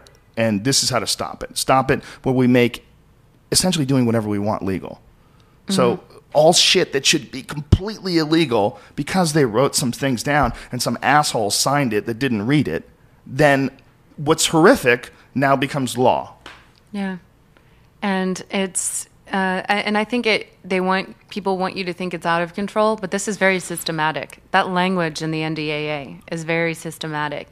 The crackdown on dissent in this country is very systematic, and the crackdown on journalism who could expose the dissent is systematic. And the fact that this stuff is not airing on all these mainstream outlets that are connected to all these corporations and governments is systematic. So they make it appear to be more chaotic than it is, but it really is a systematic crackdown on dissent and people who are criticizing the government. The average person who works 8 hours a day, who has a mortgage, bills, car lease, things to think about, relationship troubles, do they even know what the fuck is going on? What percentage of the population is waking up? I'd say it's small, but there is an army of people waking up. And I know that from after going on Alex Jones' show and the response I got after that, I was really relieved. I said, okay, I'm not shouting alone. There are people out here that see what's happening. But at the same time, I'll then go and talk with my family living in the Midwest, and they're not aware of what's happening. They're busy watching Real Housewives of Orange County, or or they'll say something like, "Well, they're over there fighting for our freedom." Yeah, or just the propaganda. They'll just recite the propaganda that they've been fed. That's one that hurts. They're over there fighting for our freedom. That one fucking hurts. That hurts my brain. It just hurts. It hurts when you see the caskets that they're not allowed to photograph. It hurts when you hear people that have lost friends, loved ones. You run into people that have no legs that come back from Iraq, and you're like, for what? For what? What are they doing this for? Really? This is the only way to do it? This is the best way to do it. Where's that money going? Billions and billions and billions of dollars a month. I mean, it's somewhere around $6 to $7 billion per month it's costing us. It's insane. It's insane when you think about if that money could be turned on just helping the United States, just helping the poor communities of the United States, trying to figure out alternative fuel sources, just putting into, it's like there's a stranglehold on the way things are run now, and the money that's being extracted with the way things run now has such incredible power over our lives. It's really amazing how relatively small groups of people, if you stop and think about the actual amount of people that are involved in oil corporations, the amount of people that are involved in government, you compare it to the whole world, it's relatively small. But that relatively small group of people has this insane effect on our day-to-day lives and the future of humanity. the future of literally the human race. Because if we are the biggest superpower in the world, and that's what we are, I mean, there's never been anything like the United States. Rome was never even fucking close to as crazy as we are. We have military bases in over 100 countries. And there's a lot of people that don't know that. And this is all falling apart right before our eyes. And it's all crumbling right before, and it's all going down like a crazy fucking movie, like some crazy apocalyptic movie. It's going on right before our eyes, and most people are just stuck in traffic. They're just listening to some fucking Kanye West song, can't wait to get home to watch the latest Kim Kardashian show, and we are fucking strange. And it's been set up that way. I mean, the more ignorant people are, the more you can get away with. And look at our programming, our television programming. I was talking with some producers the other day who've been trying for years to feed these networks intelligent programming and hardcore news shows and shows to educate the public. And instead they said a show about some people catching alligators in swamps was approved. So this has been a systematic over the years. It's a good show, though. You ever watch that show? It is a great show. But over the years it's been or this one here. Oh, Honey Boo Boo. Honey Boo Boo, yeah. Yeah. It's or been a Bigfoot systematic. Hunter. That's my Bigfoot show. Hunter? Okay, I haven't watched Finding that. Sasquatch. Or And- Finding Bigfoot, rather. Dude, I'm not going off on these shows, but we need some educational programming. Okay? We do. We need a better system. We need a better system, not just of government, but of life. You know, there's too many people in this world that are living these really horrible, unfulfilling lives. And I don't think that's necessary. I think there's too many people out there that are in what feels to them an unproductive, unsatisfying cog in a wheel. And all of that leads to this feeling of detachment from the events of our world. And we sort of allow the people that are in the positions of power to manipulate these great masses of people. I mean, I've always said that the idea of a country is really kind of ridiculous at a certain point. If it's not ridiculous today, it's ridiculous 100 years from now. The interconnectedness of human beings through technology is eventually going to make the ideas of physical boundaries and barriers where you can't go over there because this dirt is controlled by these people, but you can go. It's crazy. It doesn't make any sense. Eventually we're going to have to accept the idea of a world community. And when you think of the future and you think of what a world community would be like, one thing's for sure is you're not going to be able to control all those people. You're not going to. They're going to have to. People are going to have to be served by the notions and then the beliefs that they have, by the ideas of community, by the ideas of sharing, the ideas of making and enhancing each other's lives, the idea of having a real community of human beings on this one planet. Instead of these ridiculous little teams that we're on, whether it's fucking I hate Texas because I'm from Oklahoma, or the United States, England can go fuck themselves. It's at a certain point in time we're gonna connect to each other to the point where we realize we are really just one giant community. And if we're one giant community, we can't get led by these one people that have more ones and zeros that want to send giant metal killing machines to places we've never been because there's minerals there, or because there's heroin there, or because there's oil there, or because there's whatever the fuck it is. That's not going to work anymore. It's going to get to a point in time where that's not going to work. And I think that's what this big clamoring for taking away rights is all about. I think the writing on the wall is that the internet is changing the game. It's changing humanity. It's changing. I don't even think we even realize when history looks back and they look at 1993, 94, whenever AOL started, when they look at that to now, and that is a crazy change in the way people look at the world. And just by access to each other, just the ability to communicate with each other and find out there's other people that think like you, find out there's other people that are scared and confused, and find out there's other countries that are taking over their country. They're taking it back and they're fighting against corruption. And then, the United States sees that and goes, fuck this, start cutting cords. We need to be able to cut the internet. We need to be able to shut off people's cell phones, which is the latest Apple. Thanks a lot, Apple, you fucking twats. This ridiculous new thing that they've done where they've made a third-party option so that someone can turn off video cameras. So all cops have to do... You should be suspicious that you can't take your battery out of your iPhone. You should Why be, can't right? you take your battery out? I've always wondered that. Well, because it's supposed to be a larger battery. If you have a smaller battery, if it's removed, you have to have a housing and a place where it attaches, and that space is all used up. But and really, you could with have all a the money larger Apple battery. has, I've just heard a lot of people within the security community and train of thought that right now are speculating, why can't you take your battery out? Well, if you can't take your battery out, then your GPS can never shut off, and you can never. I've had meetings with sources where I've had to literally throw my iPhone out the window because they said they wouldn't talk to me if I had an iPhone with me because there's no physical way to shut that phone off. So if anyone was monitoring me, there would be no way if I had that phone in my presence to keep it off. It's really creepy that Apple decided to include that. The ability of a third party to shut off your video camera remotely. And they say, hey, it's for concerts. It's for guys like you, Joe Rogan, to do your comedy. We don't want anybody recording. That's not what it is. There he does. It's to stop dun, Anaheim. Dun, dun. Yeah, can't shut that up. Look at Jump. Brian loves it. He loves it, though. He doesn't care. He's like, dude, track me.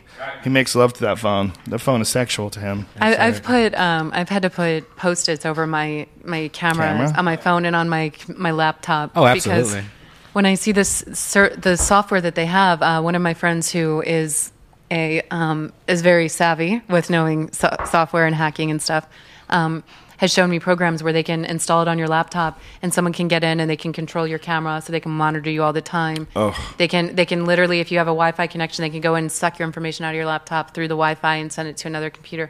I mean, all this stuff has been going on for years, but it didn't ever really hit me in my head. And I said, gosh, how many times have you had your laptop open when maybe you haven't been dressed or other things, So now I put a sticky note over my laptop camera. They're going to be completely grossed out by me, though. Yeah, it's me too. Just me beating off. Yeah, nonstop.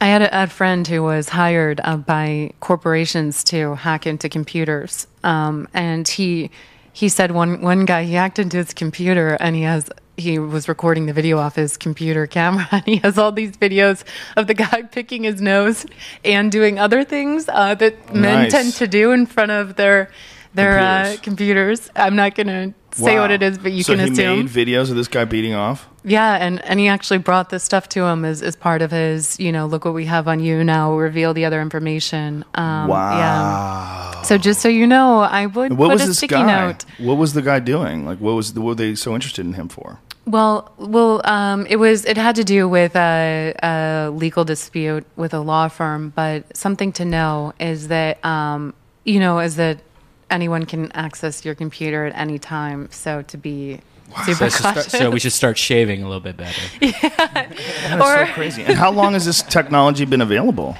Oh gosh, for years. We're just anytime I figure anytime you find out about security technology or hacking technology, it's been out for years, sometimes decades. It's like your mom finding out about the iPad or something. That's so crazy and scary. How many people do you think that they've done that in lawsuits and stuff like that way? And people just shut up about it because they have photos of them in front of the computer. Well, I think that's what's so scary for people about this new NSA facility that they're building. Yes, that was the next thing I wanted to talk to you about. Out in Bluffdale, Utah. If anyone wants to take a vacation for your civil rights, that's where you should go. Tell everybody what that is. They're building a $2 billion domestic spying facility to literally gather your information and your communications. And most people say, I always hear this over and over, well, I'm not doing nothing wrong. It doesn't matter if they're monitoring me. It does matter because they're going to have a file on you for your entire life of communication. So say one day you do something that upsets someone, or say potential employers hack into this database. Okay, so we want to find out what Joe's been up to over the years. Well, we see, based on his phone GPS records, that he tends to visit the casino too much. So we don't want to hire him. Or we also see he's not religious. Or we see that, he's been visiting an oncologist and he potentially has cancer. So we don't want to hire him for those health insurance reasons.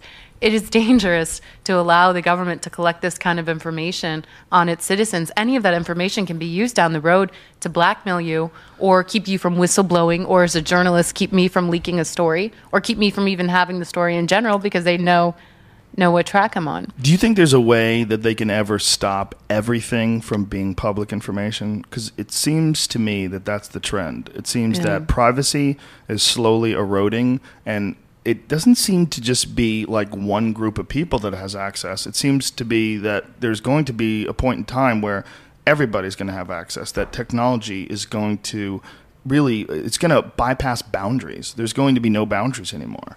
Yeah, we're almost getting to that point. I know as an investigative reporter now, a lot of us do things the old-fashioned way. We write things in notebooks now or just Wow. remember things because I can't trust. I just dropped it. Well, now it's broken.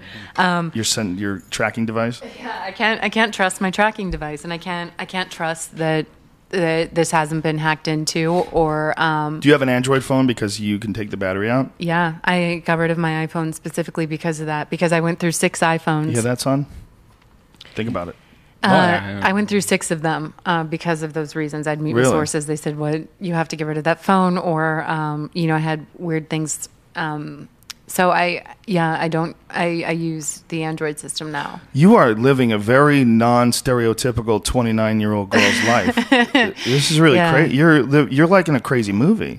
I mean, you're going to foreign countries and exposing things and removing cell phone batteries, and you're worried about being spied on, covering your lens of your laptop. Like, what a weird world we live in. What a weird world you live in. I know it is strange, but that's unfortunately that's the way it's become. The reality it's become for us journalists. I even know journalists now who are contemplating leaving the United States. Wow. And going where? Where would you go? I don't want to say. Really? Yeah. You want to keep it on the DL? Yeah. I'll tell you where I'm going. Where? Vancouver. Vancouver. British Columbia. Montreal, Vancouver. Yeah. I've heard a lot of people. Montreal's cold. Yeah, I know. Vancouver doesn't get that cold. A source of mine in a documentary I'm doing went to Canada. A lot of people are that are planning where they're going to go if things get really bad would say Canada. Toronto's amazing. Yeah. It's amazing. I love Canada. I want to know what her secret spot is, though. She's not. It's Why like are you somewhere. wait, stalker boy? Listen, when the apocalypse hits, you can't live with her, okay? I don't need any bodyguards. I don't need. No, I don't. Because I've been thinking about it, and I don't quite know. I don't know. I think for me, it's almost too much to handle. The thought of having to leave. Right. But for especially investigative journalists, after the NDAA passed, that's a reality for all of us. Yeah. Because we're going to piss people off in the government. So how are they going to come after us? And why did you pick Canada? Why was that your choice, Vancouver? I love it up there. Yeah. I go there all the time. I do a lot of gigs in Canada. I'm probably more popular in Canada than I am in America. Like the podcast is, we're regularly in the top 3 in the iTunes in the comedy section in America, but in Canada we're regularly number 1 out of all the podcasts. It's weird. Yeah. We have a crazy following in Canada. We were just in Toronto. I did Massey Hall in Toronto. It was amazing. It was crazy. The fucking people are so nice. There's 20% less douchebags up there. The streets are way cleaner. Everything's cleaner. You see people like sweeping up and cleaning things. They're just, it's a better country. They're not greedy assholes. It's a completely different vibe. The way you interact with people, they don't have the same expectations as Americans do. They don't have the same point of view, the same arrogance. It's just a completely different vibe. It's like someone took America and said, we kind of remove some of the cuntiness out of Americans and let's try another civilization. Let's try this civilization that's not trying to overthrow the world. They look the same. They talk the same. I think I'm going to escape to North Korea. I think that's the go-to move. Yeah, it's good. Get over there. Why North Korea? Go for you? now. He's being silly. Yeah, there's another place if we really cared about human rights. Why aren't we in Mexico and North Korea? Those are 2 places Exactly. where we really would be cracking down. And that's why everyone needs to wake up, because we're being led into a war with Iran. The writing's on the wall. And it's Iraq number 2, and instead of this time, it's with Iran. And Iran has some pretty tough allies in China and Russia. And the American public is being fed BS, and we're being led into Iran by the same forces that led us into Iraq. And we need to wake up, because it's going to happen soon. And because all you have to do, this is everyone's test. Just turn on the news, the mainstream outlets, CNN, ABC, CBS, Fox, and you're going to see a constant demonization of Iran. Not that they don't deserve it, but based on everything happening here, it's absurd. What do they deserve it for? If Iran is doing anything bad, what is it? I think that, you have Ahmadinejad, who doesn't have traditional Western beliefs when it comes to homosexuality. And also, there is a beef they have with Israel. that being said, what he's been doing is rhetoric. He's been talking. Okay, we don't just go and attack every single leader because of their insane rhetoric, or we would be in every country, including Mexico, and we're not. And so now you have to sit back, and now that you can pull yourself away, and first step to recognizing what's happening is to know that you're being fed propaganda. And once you know that, then you can stand back and you can analyze it intelligently and realize, I mean, look at the movies we have coming out. Argo. You think that is just coming out randomly? What is that? I saw it's a Ben Affleck movie. I saw a billboard. I have no idea what it is. It's on a hostage situation that's going on in Iran. I mean, look at the timing of that. Call me a conspiracy theorist. I think this is systematic. I think the public is systematically being fed fear of Iran. But how is that? Is Ben Affleck a CIA agent? I mean, how does that work? It is. Isn't it his movie? It's that Americans were taken hostage in Iran, and and in the end, maybe it's a heroic movie, but in the end, you also feel you have a fear of Iran. It's going to put a fear of Iran in everyone that goes and sees that. But do you think that's a government plot, or do you think that's just a movie that they thought would be timely? I mean, maybe they thought that, but regardless, it's going to have an effect of people that leave that theater are going to have more of a fear of Iran instilled in them at a time where the news is constantly demonizing Iran, at a time where we're about to potentially approve military action on the country. And Iran, contrary to popular belief, the youth of Iran are very westernized in a lot of ways. And they are not happy with the way that their country is portrayed. They're not happy with the whole situation, the situation of the way Iran treats its foreign policy. The young people there, they're very Americanized. There's a lot of that going on there. Yeah. You see them in the universities, and you see the different protests that they have over there. It's really strange to think that you, by a shitty roll of the dice, could have been born there. I could have been born there. And we could be a part of this youth movement that's trying to figure out why the fuck this country is so crazy. Why are we trapped in this crazy empire with this wacky Ahmadinejad guy out there speaking for us overseas, making a mockery? I mean, he seems like a caricature bad guy. He seems like we gave him the script. And we're like, listen, dude, first thing you want to do is say there's no gays in Iran. He's like, that's preposterous. Yeah, I know it's preposterous, but we want you to say it. There's no gays in Iran. I mean, he's like a cartoonish bad guy. Like, the stuff he talks about, it's so stupid. It's like, how did you get to be the guy who talks when that's the shit that you're saying? And that's also the way the media, I mean, if you also look at the media's coverage, not that I'm defending him, but the media tends to pick up on only cover those kinds of situations. They don't cover the times when he's speaking intelligently. Right, of course. And that's what's dangerous too, is because we're not being given the whole story. I'm trying to get an interview with him now. Because I want to sit with him, now that I've mentioned it, it'll probably be stopped, but I want to sit down with him, and I want to get to the bottom of a lot of these situations with the whole wiping Israel off the map and other situations, because I can't trust that we've been fed the correct story on that through the mainstream media. I mean, the situation now is that even the other day, Ahmadinejad was speaking in front of the UN, and there's a video on the internet now of CNN cut him off. And then the reporter started talking over him at a point when he was talking about the fact that these countries, all the countries could get together and get along peacefully. He was talking about the potential for peace. Instead, they went in and cut him off, and then, listen to him, and now he's trying to do this, and really demonizing him. And journalistically, you can't just do that. And they didn't give him his fair share. So maybe he's not quite as insane as we've been led to believe. There are many forces, very powerful forces, that want you to hate him and think he's freaking nuts, so that it justifies us going in and attacking him. And when you start to realize that and look back at the info, you realize you may be not being fed the whole picture here.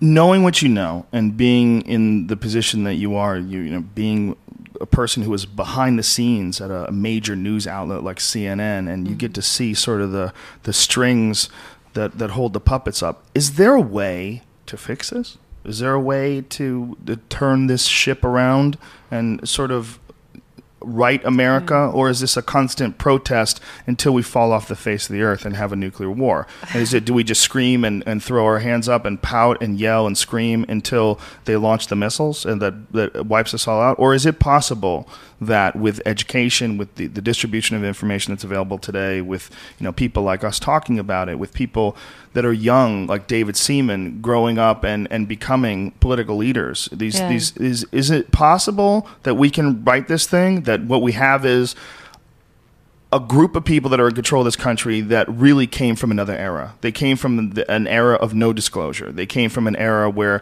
Watergate happened every now and then, but really it was because they wanted to catch them. There's plenty of information that they have on everybody. Let's just keep this thing going along the way it's always gone along. I mean, is it possible that we can end this era and move into an era of transparency, move into an era where people who are the leaders of this country are doing it for the right reasons? They're doing it because they truly are patriotic, because they truly believe in the real ideals that we like to, when we think of ourselves in the best light, those ideals, the ideals of being an American, that they can actually bring us more in line, bring our actions more in line with that. Is that possible? It's only possible if people have access to information, yes. And they're in a way that can compete with the mainstream, and that doesn't quite exist yet. There are a lot of strong forces outside your show, Alex Jones, and other entities that are actually bringing out, talking about these things that the mainstream isn't talking about, NDAA, all these other issues affecting our civil liberties.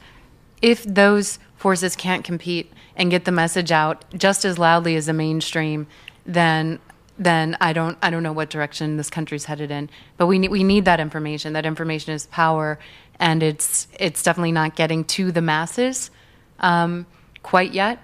But if we get to a point where we can compete with the mainstream and really get this information out, then people will be enlightened, and they'll know when things are happening and can make a difference and actually look for solutions. The real question is, how long can they hold that off for? Is it possible that they can fight that off with shit like NDAA, with all these passing these sweeping bills about controlling the internet, the SOPA-type bills that they keep force-feeding and pushing through?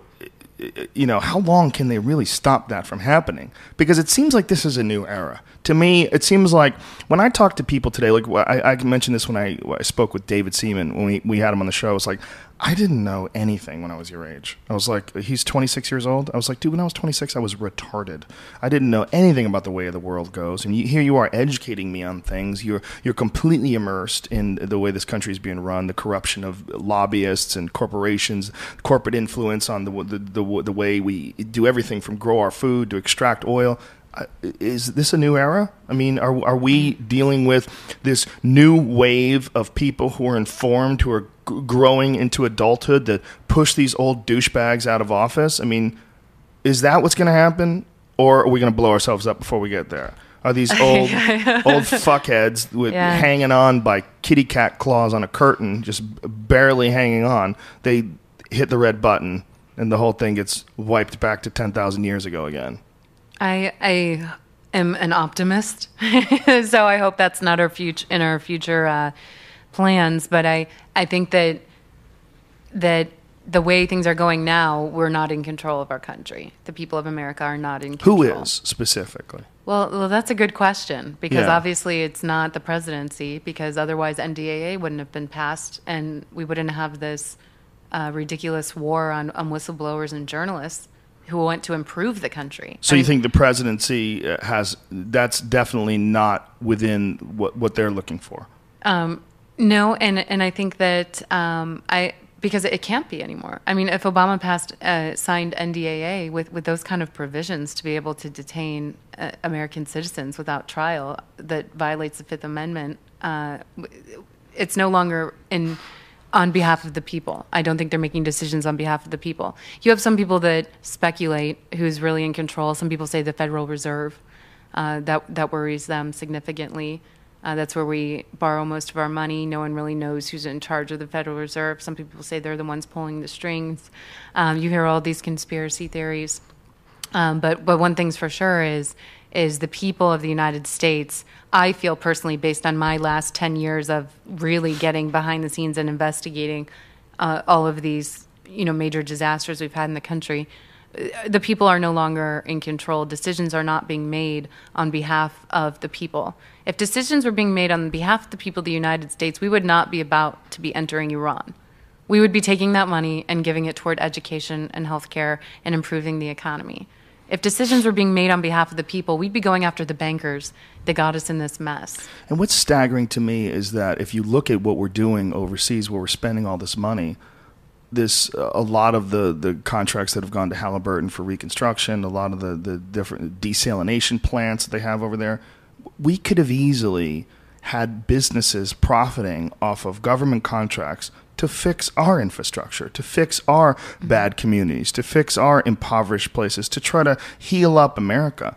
I've always said that the best way, if you want to make America better, the best way to do it is to make less losers, right? Yeah. So the way to make less losers... That's a good way to put it, Joe. You got to go after, you have to try to help children. You have to try to brace poor neighborhoods and try to prop them up and try to figure out a way to bring some sort of economic prosperity to that area. In education, help people work, give them role models. There's money to be made, and there's satisfaction to be gained from the people that could help those people. That's like a beautiful human experience of helping people out and propping them up, and it can be profitable because there's going to have to spend money doing that. So corporations are going to make money. Tax dollars will go there. It seems like it's just sort of a redistribution for of the way we're spending our money, from spending it on war to spending it on love. And it seems like there's money in love too, but we've been tricked into thinking there's only money in war. And to think that all of our resources and everything that we have and everything that we project can only be profitable if we're killing people. That seems crazy. It seems like that's just the way we've always been doing it. And in viewing the world as one giant community, which I think is inevitable, I'm pretty sure if you just look at the way things are going, the exponential growth, it's inevitable. It's inevitable that we will be just one big world community. Well, that's what we've got to do. It's real simple. If we want to live and enjoy life, which I assume everyone does, we want to enjoy this life. The only way we can enjoy this life is if there's the smallest amount of people possible that are not enjoying it. Smallest amount. The smallest amount of people in despair that it's manageable. The smallest amount of, you're always going to have a certain amount of losers. You're always going to have a certain amount. As long as there's variables, as long as you could go left whenever you want or go right. There's going to be mistakes. There's going to be chaos, which we're human. Humans are nuts. But if we could drop that to a tiny, minuscule number and the amount of oppressed people, make it as small as possible. The amount of people with no opportunity, make it as small as possible. Then we can have a beautiful world for everybody. But we're not going to get that by supporting Bahrain. We're not going to get that by guarding poppy fields in Afghanistan. We're not going to get that by multi-billion-dollar no-bid contracts for Halliburton. That is not how we're going to get there. That's the last gasps of a dying empire of douchebags. And that's what when I look at this country and when I look at like all these people that are speaking out, when I look at people like you, I see real patriotism. When I see people like Alex, you could call Alex Jones crazy all day. I love that guy, and he's a fucking patriot. And he's a real patriot. And what he wants is not to expose corruption and conspiracy everywhere he goes. What he wants is for all to stop. He wants people to run this country with a real sense of morals. We should be run by true moralists. We should be run by people who feel responsible for their actions, who feel that the repercussions of the decisions that they make should be as positive as possible. And we should be a nation of heroes. We should lead the world as a nation of heroes instead of marauders. And the American people deserve better. I've the world deserves better. The world deserves better. Yes, the world deserves to know that people are going to be in the best interest. We need to know that we can be run by the best possible examples of humanity, and that we could encounter the best possible examples of humanity in every single country if people just rise if people just get their fucking shit together. Unanimously, all across the board. If we can figure out a way to truly enlighten, and the way to do this is with mushrooms. See, what we're doing right now, ladies and gentlemen, we're fucking around and we're trying to do it on our own, and it's too goddamn hard. You only get so far with a yoga class every 6 months that you squeeze in after Starbucks. You have a fucking heart attack when you're bending over in warrior pose. I think we need mushrooms, and we need them now. We need them from outer space. We need them to just drop down. We need something. We need an enlightenment. Yeah. We need the next stage of enlightenment. We surely do. And it seems inevitable, and it seems like there's a battle going on. And there's a lot of people that believe that you can't have the true push and momentum of enlightenment unless there's resistance against it. It's that our entire nature is that we really don't achieve what we can achieve unless there's resistance. And so we still have somehow in our alpha male primate DNA this desire to conquer, and this desire to fight against oppression, this desire to rise against the enemy and compete against your fellow man. And it's almost like a lot of people believe that the only way for people to truly achieve enlightenment is to see a Holocaust, is to see an Inquisition, is to see like the horrific possibilities of humanity. So it gives us something to not be. It gives us something to rise against. I think that's the past, though. I think really the future. I think we're living in a weird world. We're living in a world that has changed a lot more than we're aware of, and it's slowly starting to creep up on us. And it may, who knows if we've already missed the warning signs, but that's why people need to take it so seriously when we have NDAAs passed and when we see police dressed like Judge Dredd. Yeah. This wake up. Look what's happening on our streets of this country. It's amazing. Think of 10 years ago if you saw those police officers dressed like Judge Dredd standing in front of a protest in front of Walmart, intimidating a bunch of older individuals who are unarmed. Yeah, and it is scary. And it all could have been avoided. It all could have been avoided if the police were different. It all could have been avoided if that kid was not shot in front of everybody in broad daylight. It all could have been avoided if the police reacted to it differently. Everything could have been avoided. Instead, it's fuck you, you do as we say, or we're going to bring in tanks and dogs and rubber bullets. And that's not America. Well, it's not. You're being lazy. You're doing it the wrong way. You're trying to just control things, and you're not doing it the way that an enlightened society and culture would handle it. You're not. And that means that's the enemy. That type of behavior, the marching down the streets and shooting bullets down the alley, that's the enemy. That's the enemy at home. And the people that are doing it, they think that they're doing well. They think they're doing good. They think they're doing their job. And that's what's really fucked up about it. It's like by the fact that someone gives them the green light, they feel like they're in the right. Like, well, these fucking protesters just stop breaking the law. I'll stop shooting rubber bullets at their face. Like, it's, just because somebody wrote something down on a piece of paper doesn't mean that shit's right. There's a lot of shit that's written down on paper that doesn't make any sense. And one of the things is that you're somehow allowed to bring tanks into a city and guys with machine guns because a kid got shot in the back. That's not the way you're supposed to handle that situation. That's not the way an enlightened being handles their society and their culture. And that is where we are right now. We are at a pass in human nature. We are at a bridge. We're at a divide where we have to change from the way we've lived for the past few thousand years. We just lived like dominating creeps. We have to change into a compassionate society of people who view each other as a community. People who view everyone all around the world as a community. And that's the only hope. It's the only hope for humanity. And it seems to me there's like almost a race. There's a race between the assholes of the world that are trying to start conflict everywhere they can and try to extract resources and just fuck people over. There's a race between them and enlightenment, and one of them is going to win, One of them is going to win. And either they get to the button first and they flip the whole board over and we have to start the game over again, or we calm everything the fuck down. and we get out of this. And we realize that you can't do all this corrupt bullshit anymore. Everybody knows what you're doing now. And now we have to have a government that actually looks out for people. And we have to make decisions based on what's an intelligent way to look at our possibilities for the future. And that's what leaders are supposed to do. And that's what real patriotism is supposed to be about. It's not supposed to be about locking people up because they expose when you fuck up. Yeah. We're just at a time right now where I agree with you. That was a beautiful way to describe it, Joe, where we're competing. Enlightenment is competing with corruption. And you're seeing corruption slowly try to crush enlightenment with NDAA, with prosecuting whistleblowers. And who's going to win? And I'm always on the side of the people. I think a growing number of people are realizing what's happening.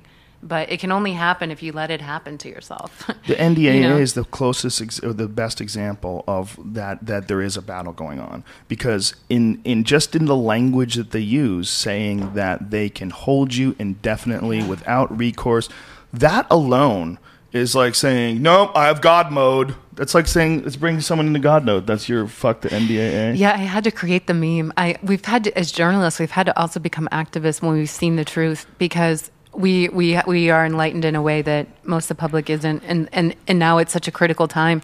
I just felt like I had to get that out there to let people know. As journalists, we say, fuck this section of the NDAA. This is ridiculous. It has the power to kill journalism because it will terrify our sources from coming forward. Not only that, we could be accused of helping terrorists, whoever our government decides are terrorists, and get locked up forever. And Obama says he won't use it on U.S. citizens.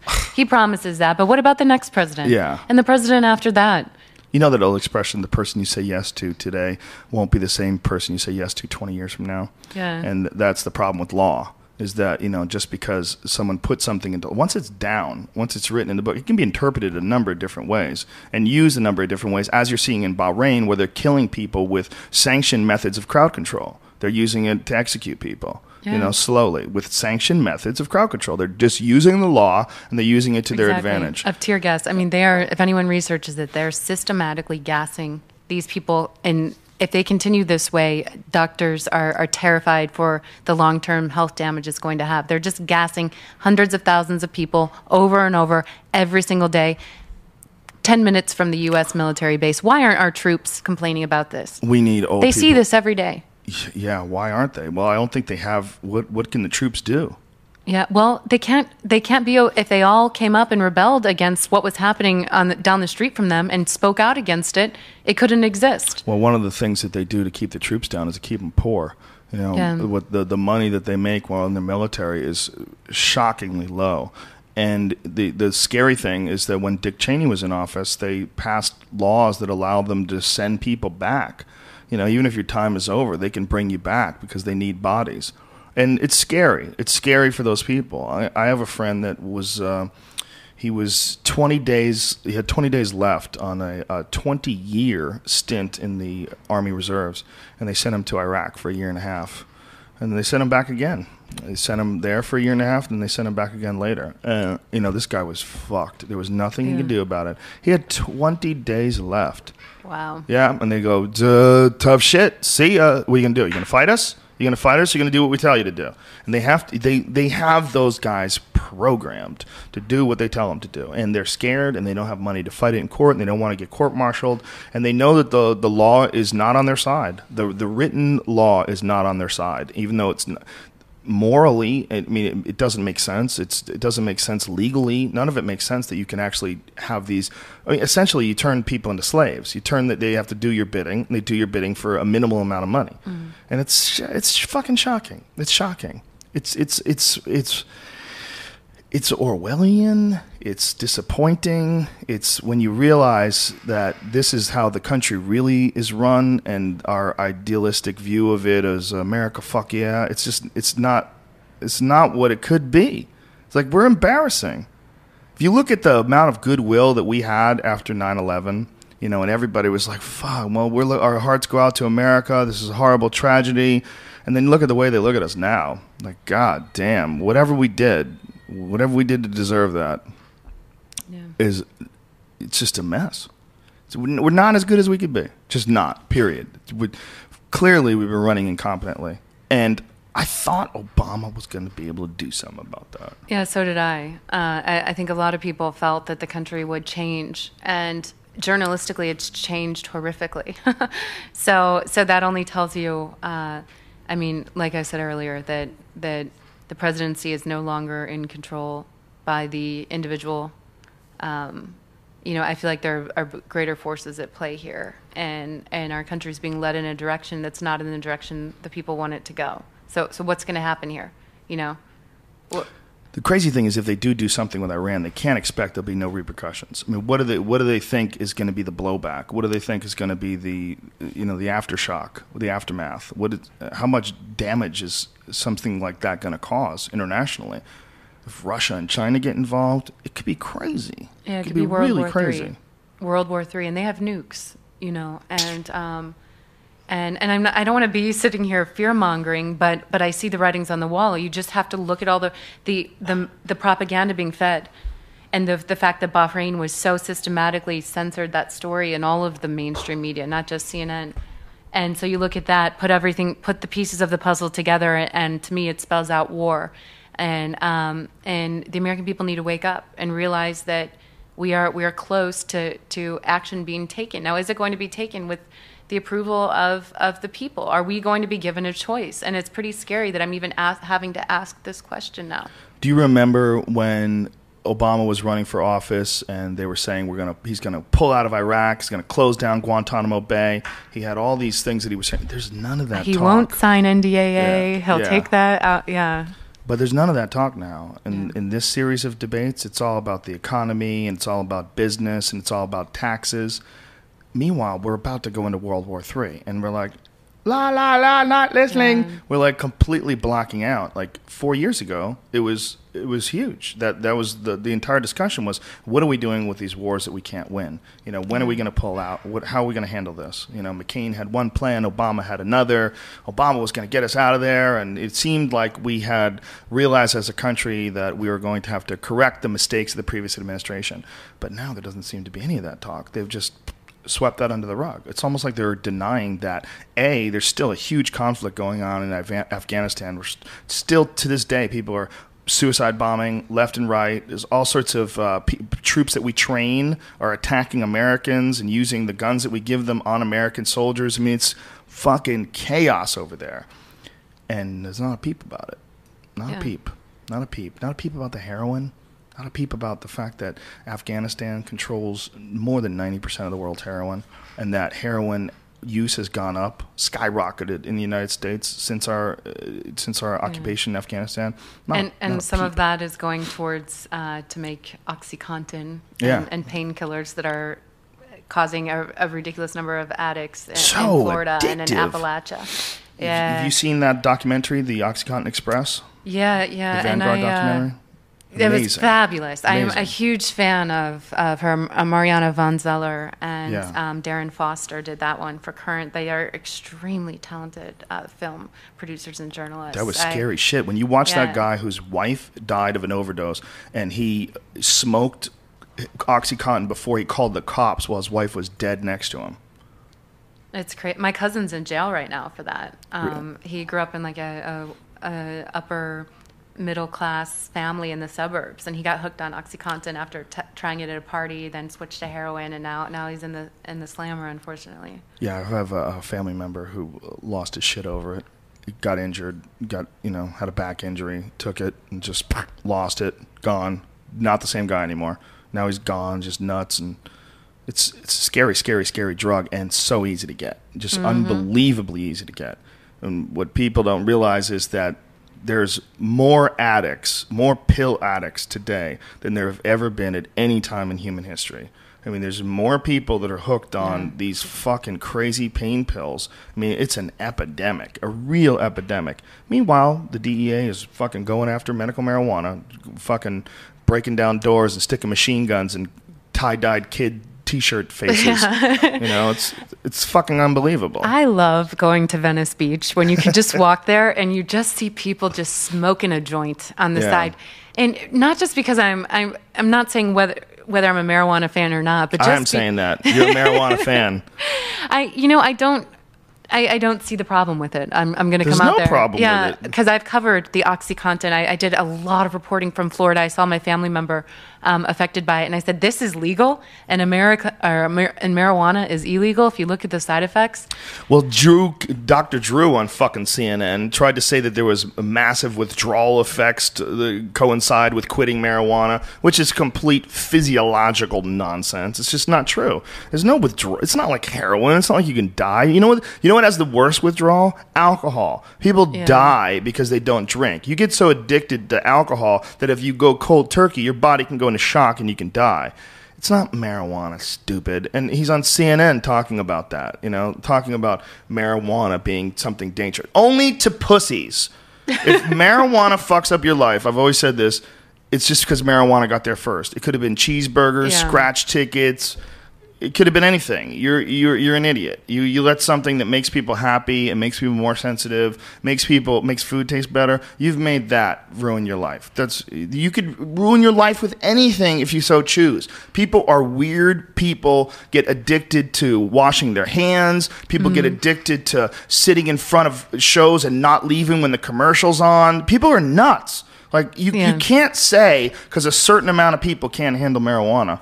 Marijuana would do a lot of people that are in control of this world some good. Just to be paranoid and just think about the repercussions and think about the actions that they've done and what that's caused to the people that they have control over. Maybe you should give Netanyahu a joint. A pot cookie. Maybe he'll pot Netanyahu cookie. would cry if you gave that guy a pot brownie. And Net zero Yahoo. Net Zero Yahoo.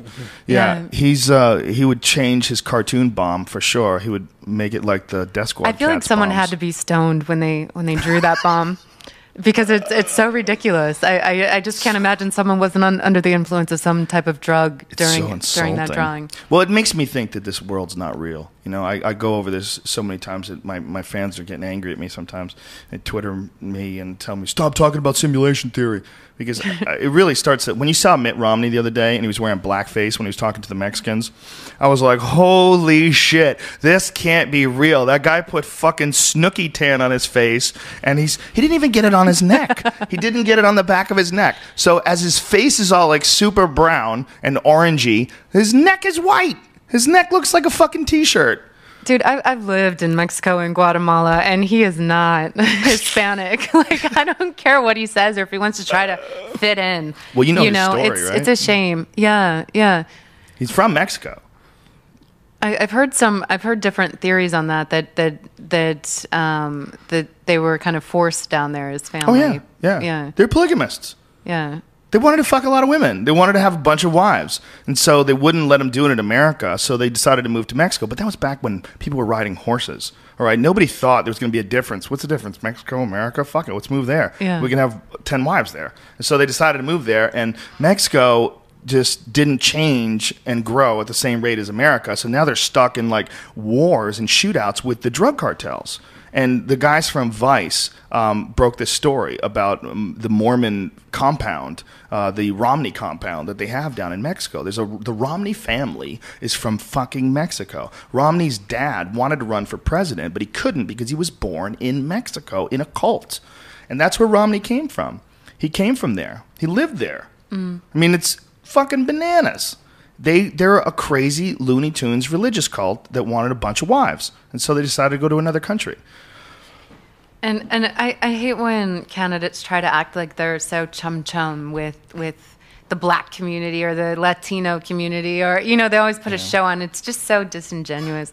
And the way I see him do that with the Hispanic community is just ridiculous. You know, like it's cute. I don't see him hanging out in LA and really, really getting down with the community. I could never imagine him going in a bar and hanging out with a bunch of day labor Hispanic men. I could never see them getting along with Romney. It's interesting though that's where the the debate has gone. That's where the focus of our country has gone. It's gone into these two very different personalities and what each one represents. And then the dialogue is, one of them represents a redistribution of wealth. He represents, he's going to take money from these people that have worked so hard, and he's going to give it to these lazy folk to try to prop them up. And then the other side is that this guy is a businessman, and this guy is going to be able to figure out what's wrong with the business of this economy and put us back on track, and he's got these steps that he's going to take right away. And then one side is like, this is going to cost the middle class a lot of money. And all while this is going on,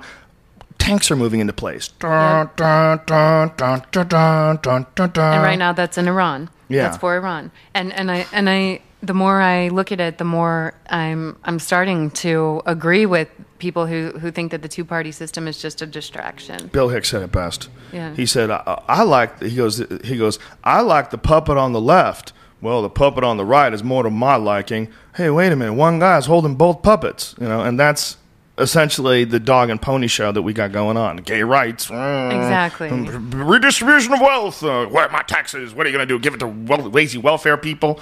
There's people that believe that welfare is in place just simply to ensure that there's a certain amount of Democratic voters every year.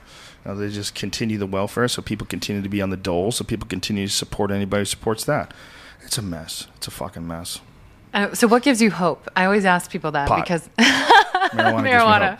Psychedelics give me hope. For real. Yeah. Not joking. It sounds ridiculous because people associate psychedelics with non-realistic things, with hallucinations. They don't look at it the way I look at it. I think that there are certain plants here that have aided in the evolution of human consciousness. They have changed the way people look. They've changed the way I look at people. They've changed my relationship with human beings. The way I look at human beings has fundamentally changed by having psychedelic experiences, and changed for the better. Made me a healthier, nicer person, made me more loving, made me more aware of the consequences of my own personal actions. And I think that's one of the reasons why they're illegal. And I think it's a shame that they've been derided to the point where it's a laughable topic. If you say that, Rogan also thinks that mushrooms can cure mankind.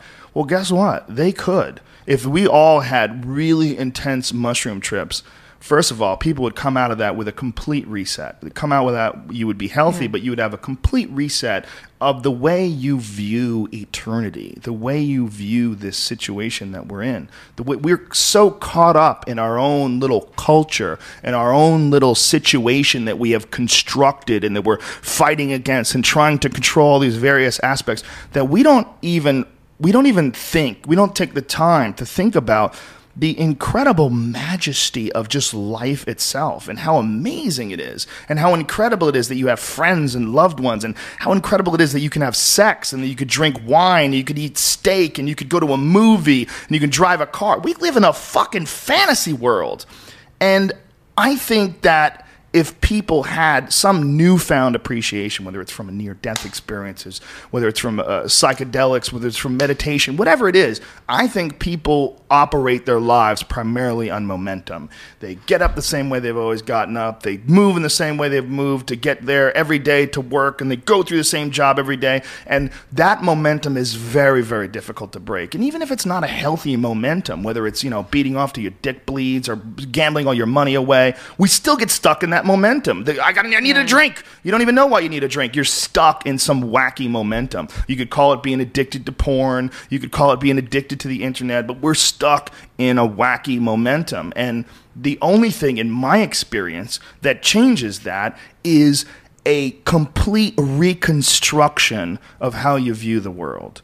And the only way to do that is to step away. You have to have some sort of a disconnect, some sort of an experience where you get an objective look at things for the first time. You look at things as if you were someone completely unattached to every single aspect of your life and the lives of all the people around with you, but you get to see it like mapped out in front of you clearly and cleanly, with no ego, with no financial repercussions, you get to really see what it is. And that's not fucking possible for most people without some form of psychedelic experience. And so when you do these, because this is, you saw my first reaction was to laugh. Of course. And, Everybody's is. And, yeah, I know. Even, I've never really heard of it described this way. So tell me, when you do the mushrooms, what does it do? What is it like in your mind? What are you experiencing that allows you to have a greater understanding of reality? Well, that's where it gets really tricky, because some people don't experience that. They just experience terror and dancing mice and alligator people that want to eat your ass. Like you could have bad trips too. It's not It's not always rosy. Because I've never done any drugs like that. So I because I've always had that fear of something fatal happening or. Well, McKenna felt there's a guy named Terrence McKenna who is one of my psychedelic heroes, and he's just a really brilliant, fascinating human being. And he had this crazy theory called the stoned ape theory. And it was his belief that since psychedelic drugs unquestionably have existed since the beginning of human civilization, there have been various sacraments, various things that people have taken during rituals, to the point where a guy named John Marco Allegro, who was one of the scholars that decoded the Dead Sea Scrolls, one of his translations, he wrote 2 books about the translations. One of them is called The Sacred Mushroom and the Cross. And his book, what his basic life's work was explaining was that the entire Christian religion was a massive misunderstanding. And what it was really all about was psychedelic mushroom rituals and fertility cults. And that this was how the original group of people like this, they wrote down all these rituals in the form of parables, in the form of stories. And I mean, you have to be some sort of a scholar in Aramaic and in ancient languages to even understand what the fuck he's saying, to when you would disagree with it. But no question they had psychedelic mushrooms. There's no question. And there's no question that they thought that those psychedelic mushrooms were a direct connection to God. And that's probably what represented God to them, and that they didn't want other people to know about it. And so they hid those things. They hid those things in stories. And those stories didn't represent necessarily Santa Claus or, and various people that were Jesus. One of the things that he translated was he believed that the word Jesus, or the word Christ rather, meant a mushroom covered in God's semen. Is that he believed that this is a Sumerian word apparently, and he believed that they thought that when it rained that it was God like having intercourse with the earth, and that these mushrooms would grow out of the ground like overnight. And they didn't have microscopes, so they couldn't see the spores that turned into mushrooms. So they thought that this was like gifts from God. Then they would take them and trip their fucking balls off. So if you really stop and think about that, if you lived in a time where there was no science and virtually no understanding of the world that we live in, and you found mushrooms and you ate them and just had this fucking mind-blowing, transcending experience, McKenna believed that was responsible for us evolving past lower hominids. He believed that the doubling of the human brain size over a period of 2 million years, which is a huge mystery in the fossil record, they don't really understand why the human brain size doubled. And it was his theory that they doubled because they started taking psychedelic mushrooms. These monkeys came down off the trees. They started eating mushrooms every day. And in doing that, it changed the culture of these animals. You're going to scare her away, Joe. It's not scary. No, not at all. It's fascinating stuff, dude. I don't have to tell you. You've had many mushroom trips, but when you have them, it's such a powerful experience. But still, if I'm going to rob a bank, I'm still going to rob a bank if I do mushrooms or not. If I'm going to rape somebody, I'm not going to shroom on mushrooms and go, you know what? I'm not going to rape this girl anymore. I'm going to I don't think mushrooms fixes anything. I think if everyone did mushrooms in the whole world, it's not going to fix anyone because you're ridiculous. First of all, you might be very different than a lot of people that have had transcending experiences. Anyone in prison has done drugs. Mushrooms, I bet. Brian, they might be fucked up to begin with, but you can't discount all the positive experiences and all the transcendent experiences that people have had because you haven't had them. 2 days. No, it lasts 2 days for you. It lasts 2 days different. when you take mushrooms. I don't think about a mushroom trip after 2 days, no. ever. Okay, well that's you, Brian. Well, I don't obviously, think anyone. You sit there and say, every day you wake up and like thinking about that. How can you argue about it? It's so silly that you're even arguing about it. So what does it do to you when you take mushrooms? Like I know you guys say it's psychedelic. What do you see? What are your most profound experiences? What he's saying, I think, in saying that you think about it for 2 days, is that for 2 days you sort of reconsider yourself, and then you eventually go back into the pattern of your everyday life. Right? Is that what you're saying? Yeah, it doesn't do anything permanent where it's like, okay, I'm going to be a better person. Okay, but that is extremely subjective, and it does to other people, and it has to me. So when you say that it doesn't, I say, okay, maybe to you, but for you to say that just because you haven't had a life-changing experience where they've pushed you into a different direction of understanding doesn't mean it doesn't exist. When I'm telling you that it exists for me, and there's 2 of us, so it's 50% of the people in this room that have done mushrooms. Yeah, but I think had that what experience. I was getting at is that I don't think if you had everyone do, because you say this all the time about if everyone just did mushrooms, everything would fix itself. I don't think for most people mushrooms has that big of an effect after a couple of days. You know, well, I think that's because of momentum. Yeah. I think that's because of momentum, and because of the fact that it's so easy to go back and to think about your life the way you used to think about it before you had that experience. Your ego will guide you right back to the patterns that you're comfortable in anywhere, unless you've chosen. Look, what makes a person decide, I'm tired of being a fat fuck. I am going to start eating healthy, and I'm going to drink water all day, and I'm going to lose this fucking weight. For some people, it's bullshit. They try it, and then 2 days later, they go back to eating again. I mean, Brian, you've been on several diets where you've lost a tremendous amount of weight, and then you go back to your normal patterns of eating, right? I've been on one diet, but yeah. Okay, you've been. I thought it was more than once, but you lost an amazing amount of weight, like 80 something pounds. Oh wow! But then that was motivation because I got out of a relationship, an 8-year relationship. Right. See, you had a transcendent experience. You had something that made you change your life. And for some people, that mushroom trip, that reset, they might have more questions about life than you do. They might have more questions about their own consciousness than you do. And when they have those psychedelic experiences, they're truly life-changing. And it doesn't have to be just for 2 days. It can be for 2 days, which starts you in a direction. I guess I've never met anyone that did mushrooms and it changed their life forever, ever. Okay, you're silly because you know me. Yeah, I wouldn't think that though. A lot of people do. That's weird. You know, Greg Fitzsimmons, when he was on the podcast, he was talking about how much I've changed since he met me. Yeah, a lot of that is psychedelic experiences, man. Really? I mean, a lot of that is meditation. A lot of that is time in isolation technique. Kids. Did you say AIDS? Age. Yeah, that too. But you know what? Kids. By the way, that is all life experiences. And psychedelic experiences are part of life experiences. They're unbelievably introspective. They force you to examine your life in a really almost an alien way. And again, not for everybody. Different people go into them with different baggage. Different people. Some people try to fight the experience and go crazy. There are certain aspects to a psychedelic experience where you cannot control it. You don't have any control over it. But what it does do for sure is humbles people, and what it does do for sure is it squashes your ego. And maybe Brian doesn't have ego problems. Maybe that's why, it doesn't change him that much. But for some people, it's incredibly humbling. It's just really cool. Like, you get some cool movies and put it on. It's really neat. But I think that's about the height of it. Okay. Well, I totally disagree. See? And there's 50% of us here.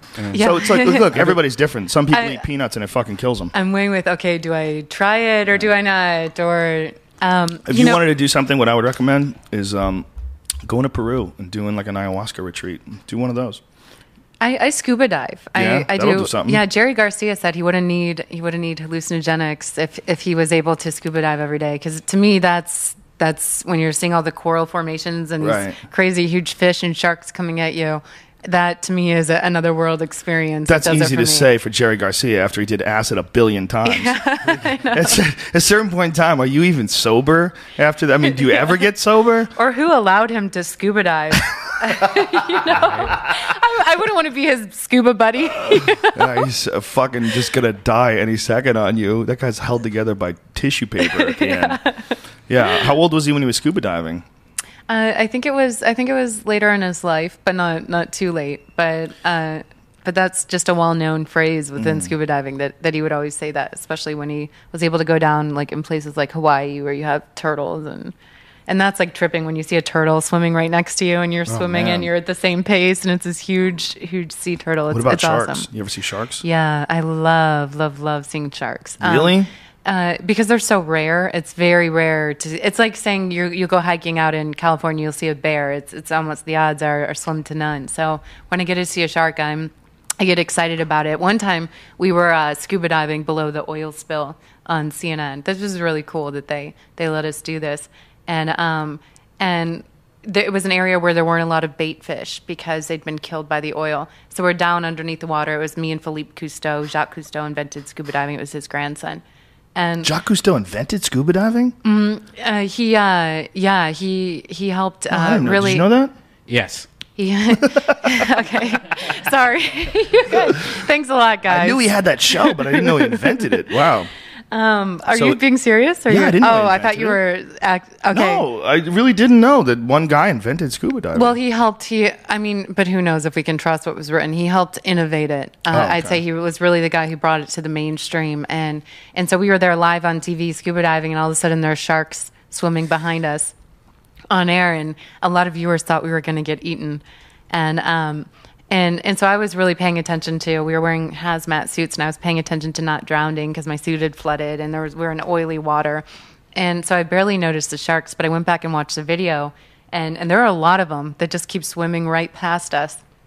And I later find out that my asshole South African photographer was throwing lunch meat off the boat, and that was attracting all these sharks to come toward us. I know. Jesus, what a jerk. what? Yeah, he was throwing.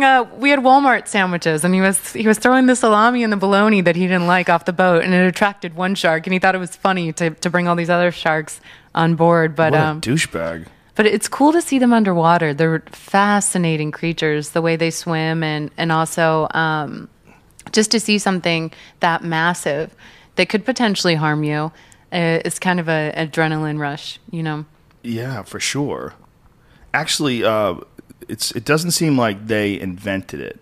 It seems like Jacques Cousteau sort of made it popular, but it seems like the first inventions of it were in the 1700s. 1771, a British engineer named John Smeaton invented the air pump, and a hose was connected between the air pump and a diving barrel, allowing air to be pumped to the diver. So in 1700, they invented it. People are so crafty. I know. Isn't that amazing? And it's pretty fascinating to be underwater and be able to breathe. And Yeah.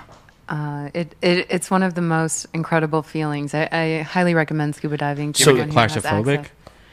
No, I'm not a claustrophobic person, so it doesn't affect me in that way. But I could see how some people it would affect them because you have all this gear on and you're relying on this claustrophobic thing over your mouth to be able to breathe. Yeah, it seems like if something goes bad, it goes bad fast. You know, like if you see like a shark or something like that, you'd be like, and just start panicking. That's you, dude. That seems like it would. No, I mean like She's got it together, dude. She's in Yeah. Bahrain getting machine guns put in her head. Yeah. She can handle sharks. I have an abnormal sense of fear. I don't my whole life. I just don't have that thing in my brain that tells me, wait, stop what you're doing. Really? Yeah, it's strange. I just, it doesn't, if I do have it, it's very, very minimal. Have you ever thought that maybe you have like a destiny, and that the reason why you have this bizarre, abnormal sense of fear where you don't react to it is because this is your path? Maybe you're like a historical figure. And Really? Someday.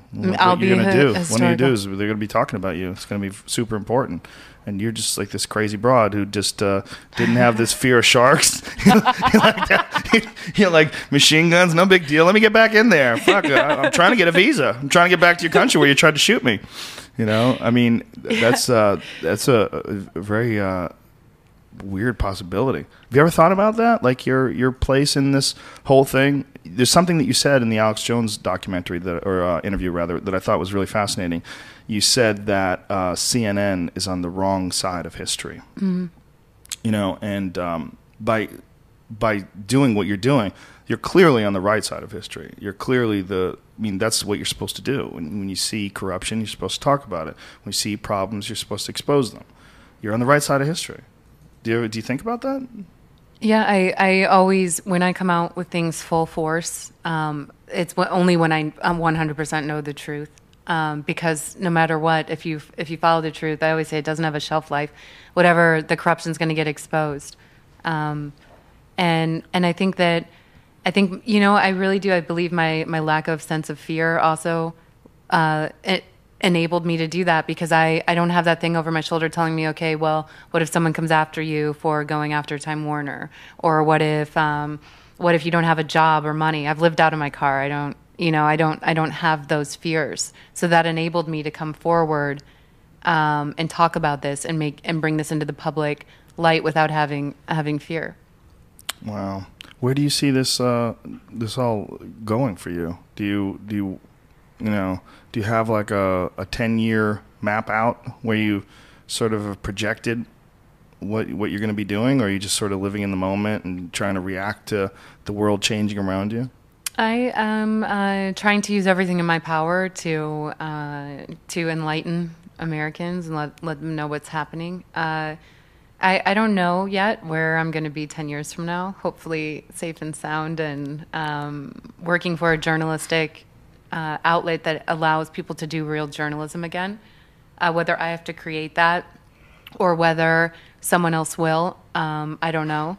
But do you think that your bold choices will inspire other people that are in your same position, that were in your same position, like in places like CNN and Fox News, to do the same and to expose things? Or do you think it's really hard to do? It's hard to do because no matter what, you're going to face criticism. And then when you look at it journalistically, how much power these networks have and how few companies own everything, people don't want to tick them off, and people don't want to lose their health insurance, and they don't want to lose their severance, and they don't want to lose money. And it's easier just to go along every day and pretend nothing's happening and continue to just have that imagination that you're just a cog in the machine and you're not really the problem. Well, every single person that's enabling this to happen is the problem. And that's what I said. I feel like these journalists are going to go down on the wrong side of history, and they're just as guilty as the corporations they work for, because they know this is going on and they're not saying anything. Not only are they not saying anything, they're continuing to go into work every day and feed lies to the American public. Do you remember when they used to have all those movies about the McCarthy era? And, that one movie with Robert De Niro, I forget what it was, but it just showed the suppressive nature of, the government back then, and this massive witch hunt. It's so similar to what's going on today. It's so weird how things go in these cycles, these incredibly bizarre cycles. And now the witch hunt is terrorist. Yeah. The word terrorist. Yeah, well, when that witch hunt becomes a guy like Julian Assange, when it turns, the word terrorism turns to a guy like Julian Assange, it really makes you go, well, what is your definition? Like, what are you doing? Like, that guy has never killed anybody, okay? He didn't kill anybody, and he didn't lie. So what did he do? What did he do that's so terrible? That's a terrorist? He was a terrorist on corruption. Corruption is fucking terrified of him. And I'm sure there's people that would consider me a terrorist, because if I know that they're corrupt, I'm going to fucking expose them. Enemy of the state. Yeah. And exactly. And so maybe in some people's eyes, I'm a terrorist. But that means then I can be taken down by the NDAA, and that's what's so scary about it. They're cheating. They're doing the wrong thing. It's not the way you're supposed to run things. You fuckheads. You know that. You know you're not supposed to run things like that. You're cheating. Instead of doing it correctly, you've decided to take away all dissent and to slowly remove the rights of the people that are showing dissent. That's some un-American bullshit. It can only happen if people let it happen. Yeah. Do you think it's ever possible to make a new country like the way we did America, where everybody hopped up from Europe and like, fuck this. It was only a couple hundred years ago. Is there a spot? Maybe if global warming kicks in, we could take over Greenland, or Iceland rather, or Antarctica. Right? Anywhere. Well, Iceland's or a Mars. real country. We have a rover there now. There we could nice. Maybe recolonize Mars. That makes sense. Or what about some type of open source government on the internet? What about those people that want to build cities in the middle of the ocean in international waters? Those floating city ideas. Have you seen that? Yeah. Yeah. Maybe that's the future. Some fucking Waterworld type shit. Or we could just put on tanks that allow us to scuba dive forever and just all descend into the oceans. I'd prefer for that to be my fate. I got to tell you, Joe. Wasn't there some recent there's something where they allowed some sort of an injection. They allowed people to not have to breathe for certain periods of time. Some new invention. Really? Yeah. Some scientists. I don't know how I should Google this. Scientists swim without oxygen. No Abyss. Oxygen. Was that the movie Abyss that they pumped something in the? You remember that shit? Yeah. That movie was ahead of its time, Yeah. man. Yeah, I don't know. There's some new discovery. I'm not Googling it. Aquafox magic. No, there was there really was something. Scientists discovered a way to keep people alive even when they can't breathe. Yeah, okay. They inject oxygen into the blood. They've discovered a new way of administering oxygen to the blood which could allow people to stay alive without breathing. Amazing breakthrough could change medical science by eliminating the need to keep patients breathing during complex operations. Okay, so the idea was this was for operations, but it could also be used somehow or another. You could connect people with some sort of a fucking thing intravenously, and they don't have to breathe. Whoa. And where is this taking place? Where's this research? Research? That's a good question. Maybe I shouldn't say. Or they'll close down on them.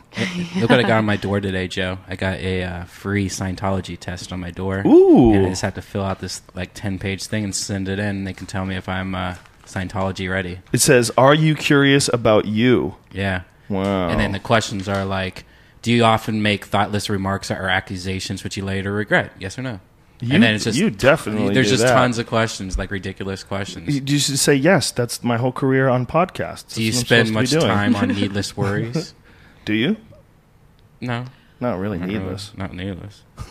His worries are legit.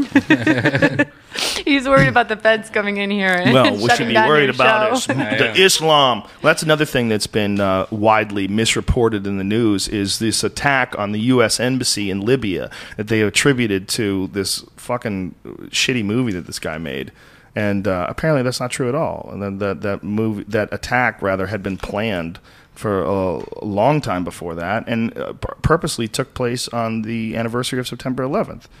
And that for some reason or another, they decided to blame it on people reacting to this movie. So sort of give people an irrational idea of how Muslims would respond to any sort of mocking of their faith, and to get us even more, angry at the idea of Muslims and more excited about the idea of stopping this Muslim threat, this Islamic threat that the world sees. And Iran is a part of that, Exactly. And why didn't the government come out when they knew it wasn't exactly directly a result of that video? Why didn't they come out and talk about that right away? Well, they don't ever. It's like the Pat Tillman story or the Jessica Lynch story. When they get caught bullshitting, they never make okay, we were bullshitting. They never do that. They just So sort that's of journalists' job to come forward and say that this wasn't really a result of that movie, and you didn't see that on the networks. They didn't do that. And instead, they just continued to fill the public with this crap propaganda. So what are you doing now as far as like broadcasting? Where can people read your latest stuff? Who are you working for these days? Like, how are you rocking it? What are you doing? I'm working on a book. I felt like the protests were undercovered, so the first thing I did was I do photography. It's one of my loves and passions. So I've been traveling to all these protests. That's why I was shot at in Anaheim, and taking photos of protests here in the U.S. and really showing people this is happening. And not only that, people are winning. There are people, man, these people down in Texas that are fighting the tar sands pipeline, they're crazy. These old farmers are putting devices on to physically attach themselves to equipment that law enforcement has to saw off in order to get them away. Really? And they're burying themselves in the ground. Yeah, I mean, they are fighting back. Yeah, What is you this? don't even know about it. I don't Why? even know Because about it's it. not being covered because they're winning. And they're actually stopping this pipeline from going in, or at least stopping the construction periodically. Where is it and what is it about?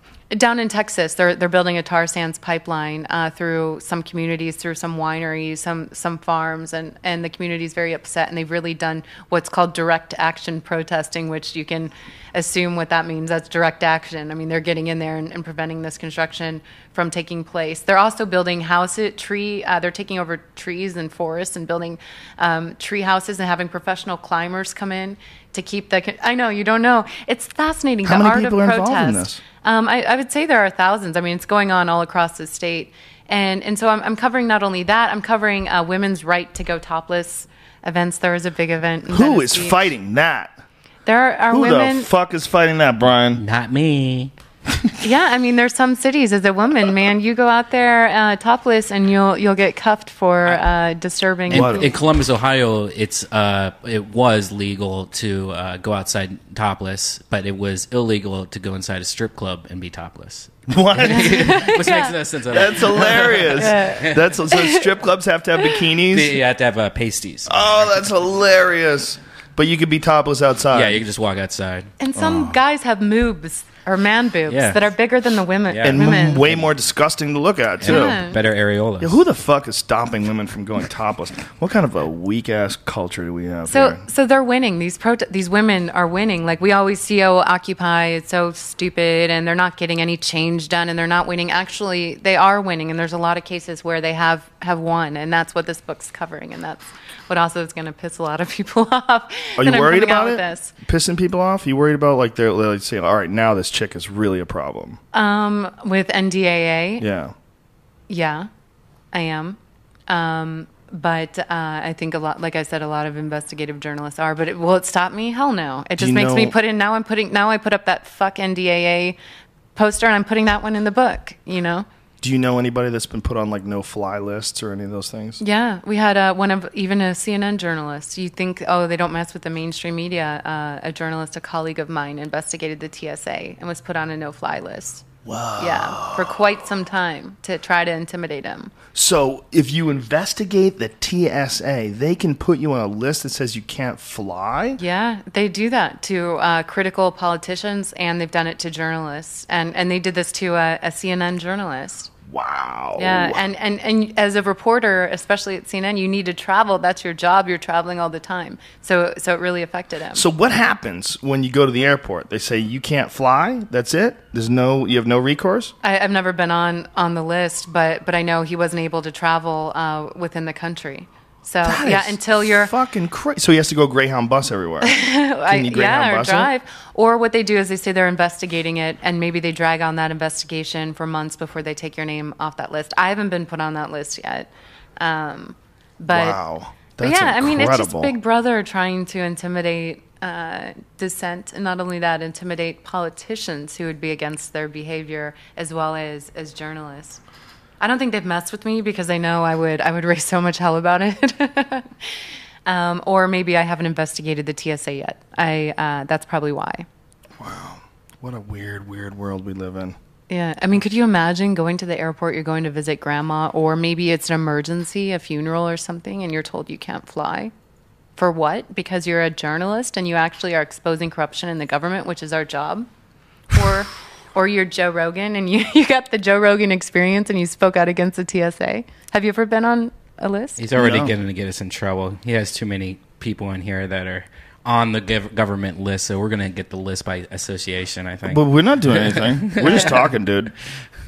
Yeah, but we're giving Amber them Lyon the has to mics. worry. We're taking the easy route. We're giving them eyes. Is that what it is? We're giving them the voice. You know what I mean? So it's a problem? Should we stop? No, it's a part of it though. So we're probably on the list. They're probably following But we're not us. on the list because we could still fly.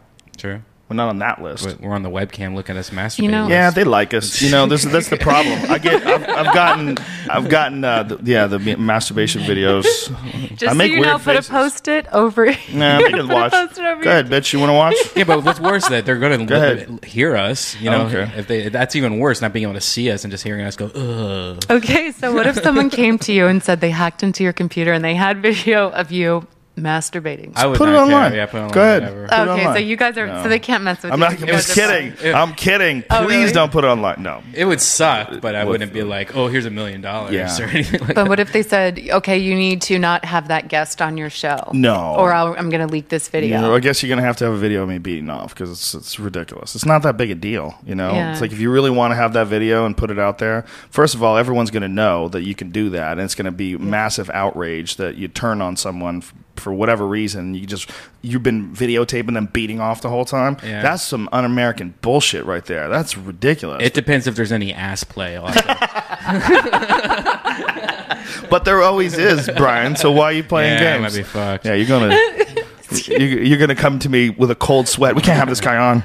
David Seaman, man. Really, we're gonna do a David Seaman podcast again? Fuck that. Let's get Joey Diaz on. Yeah, all of a sudden, if you start saying that, then Yeah. you'll know someone's Yeah. got a video He'll somewhere. be sweating and shit. Like, why Yeah. you're so sweaty, man? This What's will be going the on? secret word, so you know what I'm doing. That's not a word. Sucking my finger. That is not a word, you fucking weirdo. God damn, son. 5 minutes.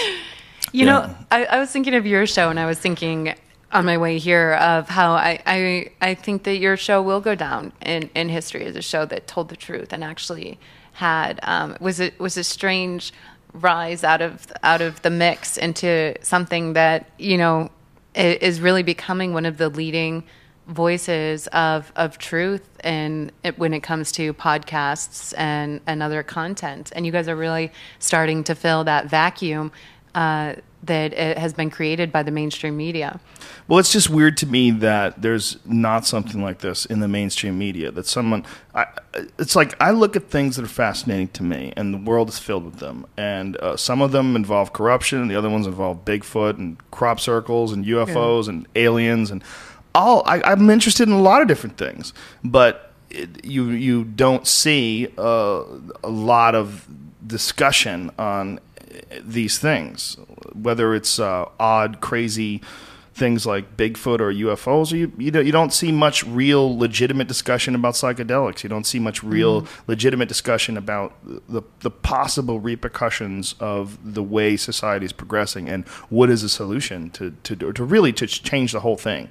You don't see much legitimate discussion about that, and I've always found that weird. I don't know why that exists when that's always what I would get together with my friends and talk about. When me and my friends would be alone, you know, at a restaurant somewhere, and someone would talk about something, or Eddie Bravo would bring up some video he saw, or Brian would talk about something that was on the internet, and we would all sit around and talk about it. I never understood why there was no show that had these points of view. There was no show that was like, what is going on here? Where everybody seems to be pretending that everything's fine, and everybody seems to be pretending that everything is going along, a manageable course, and we're going to be fine. And I don't see that. I see madness. I see chaos. I see people that have way more power than they have knowledge and enlightenment. They have this weird sort of situation where I don't understand exactly who's running the show, and I don't think anybody does. And then there's this dog and pony presidential debate and eventual election, which if anything changes at all, it'll be social issues. You know, that's all that ever really changes. Gay marriage is the beach ball that gets tossed back and forth, and maybe medical marijuana is going to be the next one. But Obama's already lied about that. You know, they lied about whether or not they were going to use the DEA to go after medical marijuana dispensaries. He's been doing that like crazy lately. It's a weird thing when you realize that it doesn't matter who wins. It's a weird thing, isn't it? It's Yeah. just such a strange enlightenment to wake up and think. It's terrifying. Yeah, it Doesn't is. matter. I've recently had that, and it. And Are you going to vote? Me, I just historically speaking, I don't vote because I don't want a dog in the race, and I know I get criticized for this all the time. But I know if I do go in and take the time to vote for someone, I'm going to be secretly rooting for them, and that's the problem we're having now. I think with people not criticizing Obama enough, journalists, because journalists tend to be more liberal, Yes. and they're scared to criticize him for NDAA, and that's why we're not seeing these vital issues covered. So I feel like, as journalists, I feel like we shouldn't vote. We should not have a dog in the race. We should be able to stand back, regardless of party, and just look for the truth and really criticize go after everyone. I mean, that's our job is to Fuck be yeah. watchdog, I say as to comedians. piss everyone off. That's our excuse now, You know? Brian. No voting. Yeah, That's I don't vote. Yeah, well, it keeps you I off don't the want jury duty. Yeah. Keeps you off that nonsense, too. No, I encourage everyone to vote and be active. But as a journalist, I encourage don't do everybody to take mushrooms and be active that way. it. Do or it. mushroom. I Do mean, it. whatever way you want to. Brian doesn't agree with me. But I listen. encourage ass play. I encourage everybody to follow Amber Lyon on Twitter. Amber Lyon. Look, thank you very much for just being awesome. What you've done is very courageous, and it's very rare. It's you've taken a very unique path, and I think you're on the right side of history. Oh, If that thanks, makes you feel Joe. good. That means a lot. I appreciate it. Thank you, everybody, for tuning into this fabulous podcast. We're not going anywhere, you dirty bitches. This weekend, we will be in Phoenix, Arizona at Stand Up Live. Many of the shows are already sold out. There's 2 shows Friday, 2 shows Saturday, 1 show Sunday. Brian Redband will be joining me. Holla at your boy. It's going to be so fun. Yeah, as was the Ice House last night. Yeah. Thank you so much, everybody who came out to the Ice House last night. What a fucking show. So fun. I mean, the crowds that we get are just... We couldn't have asked for a better thing happening.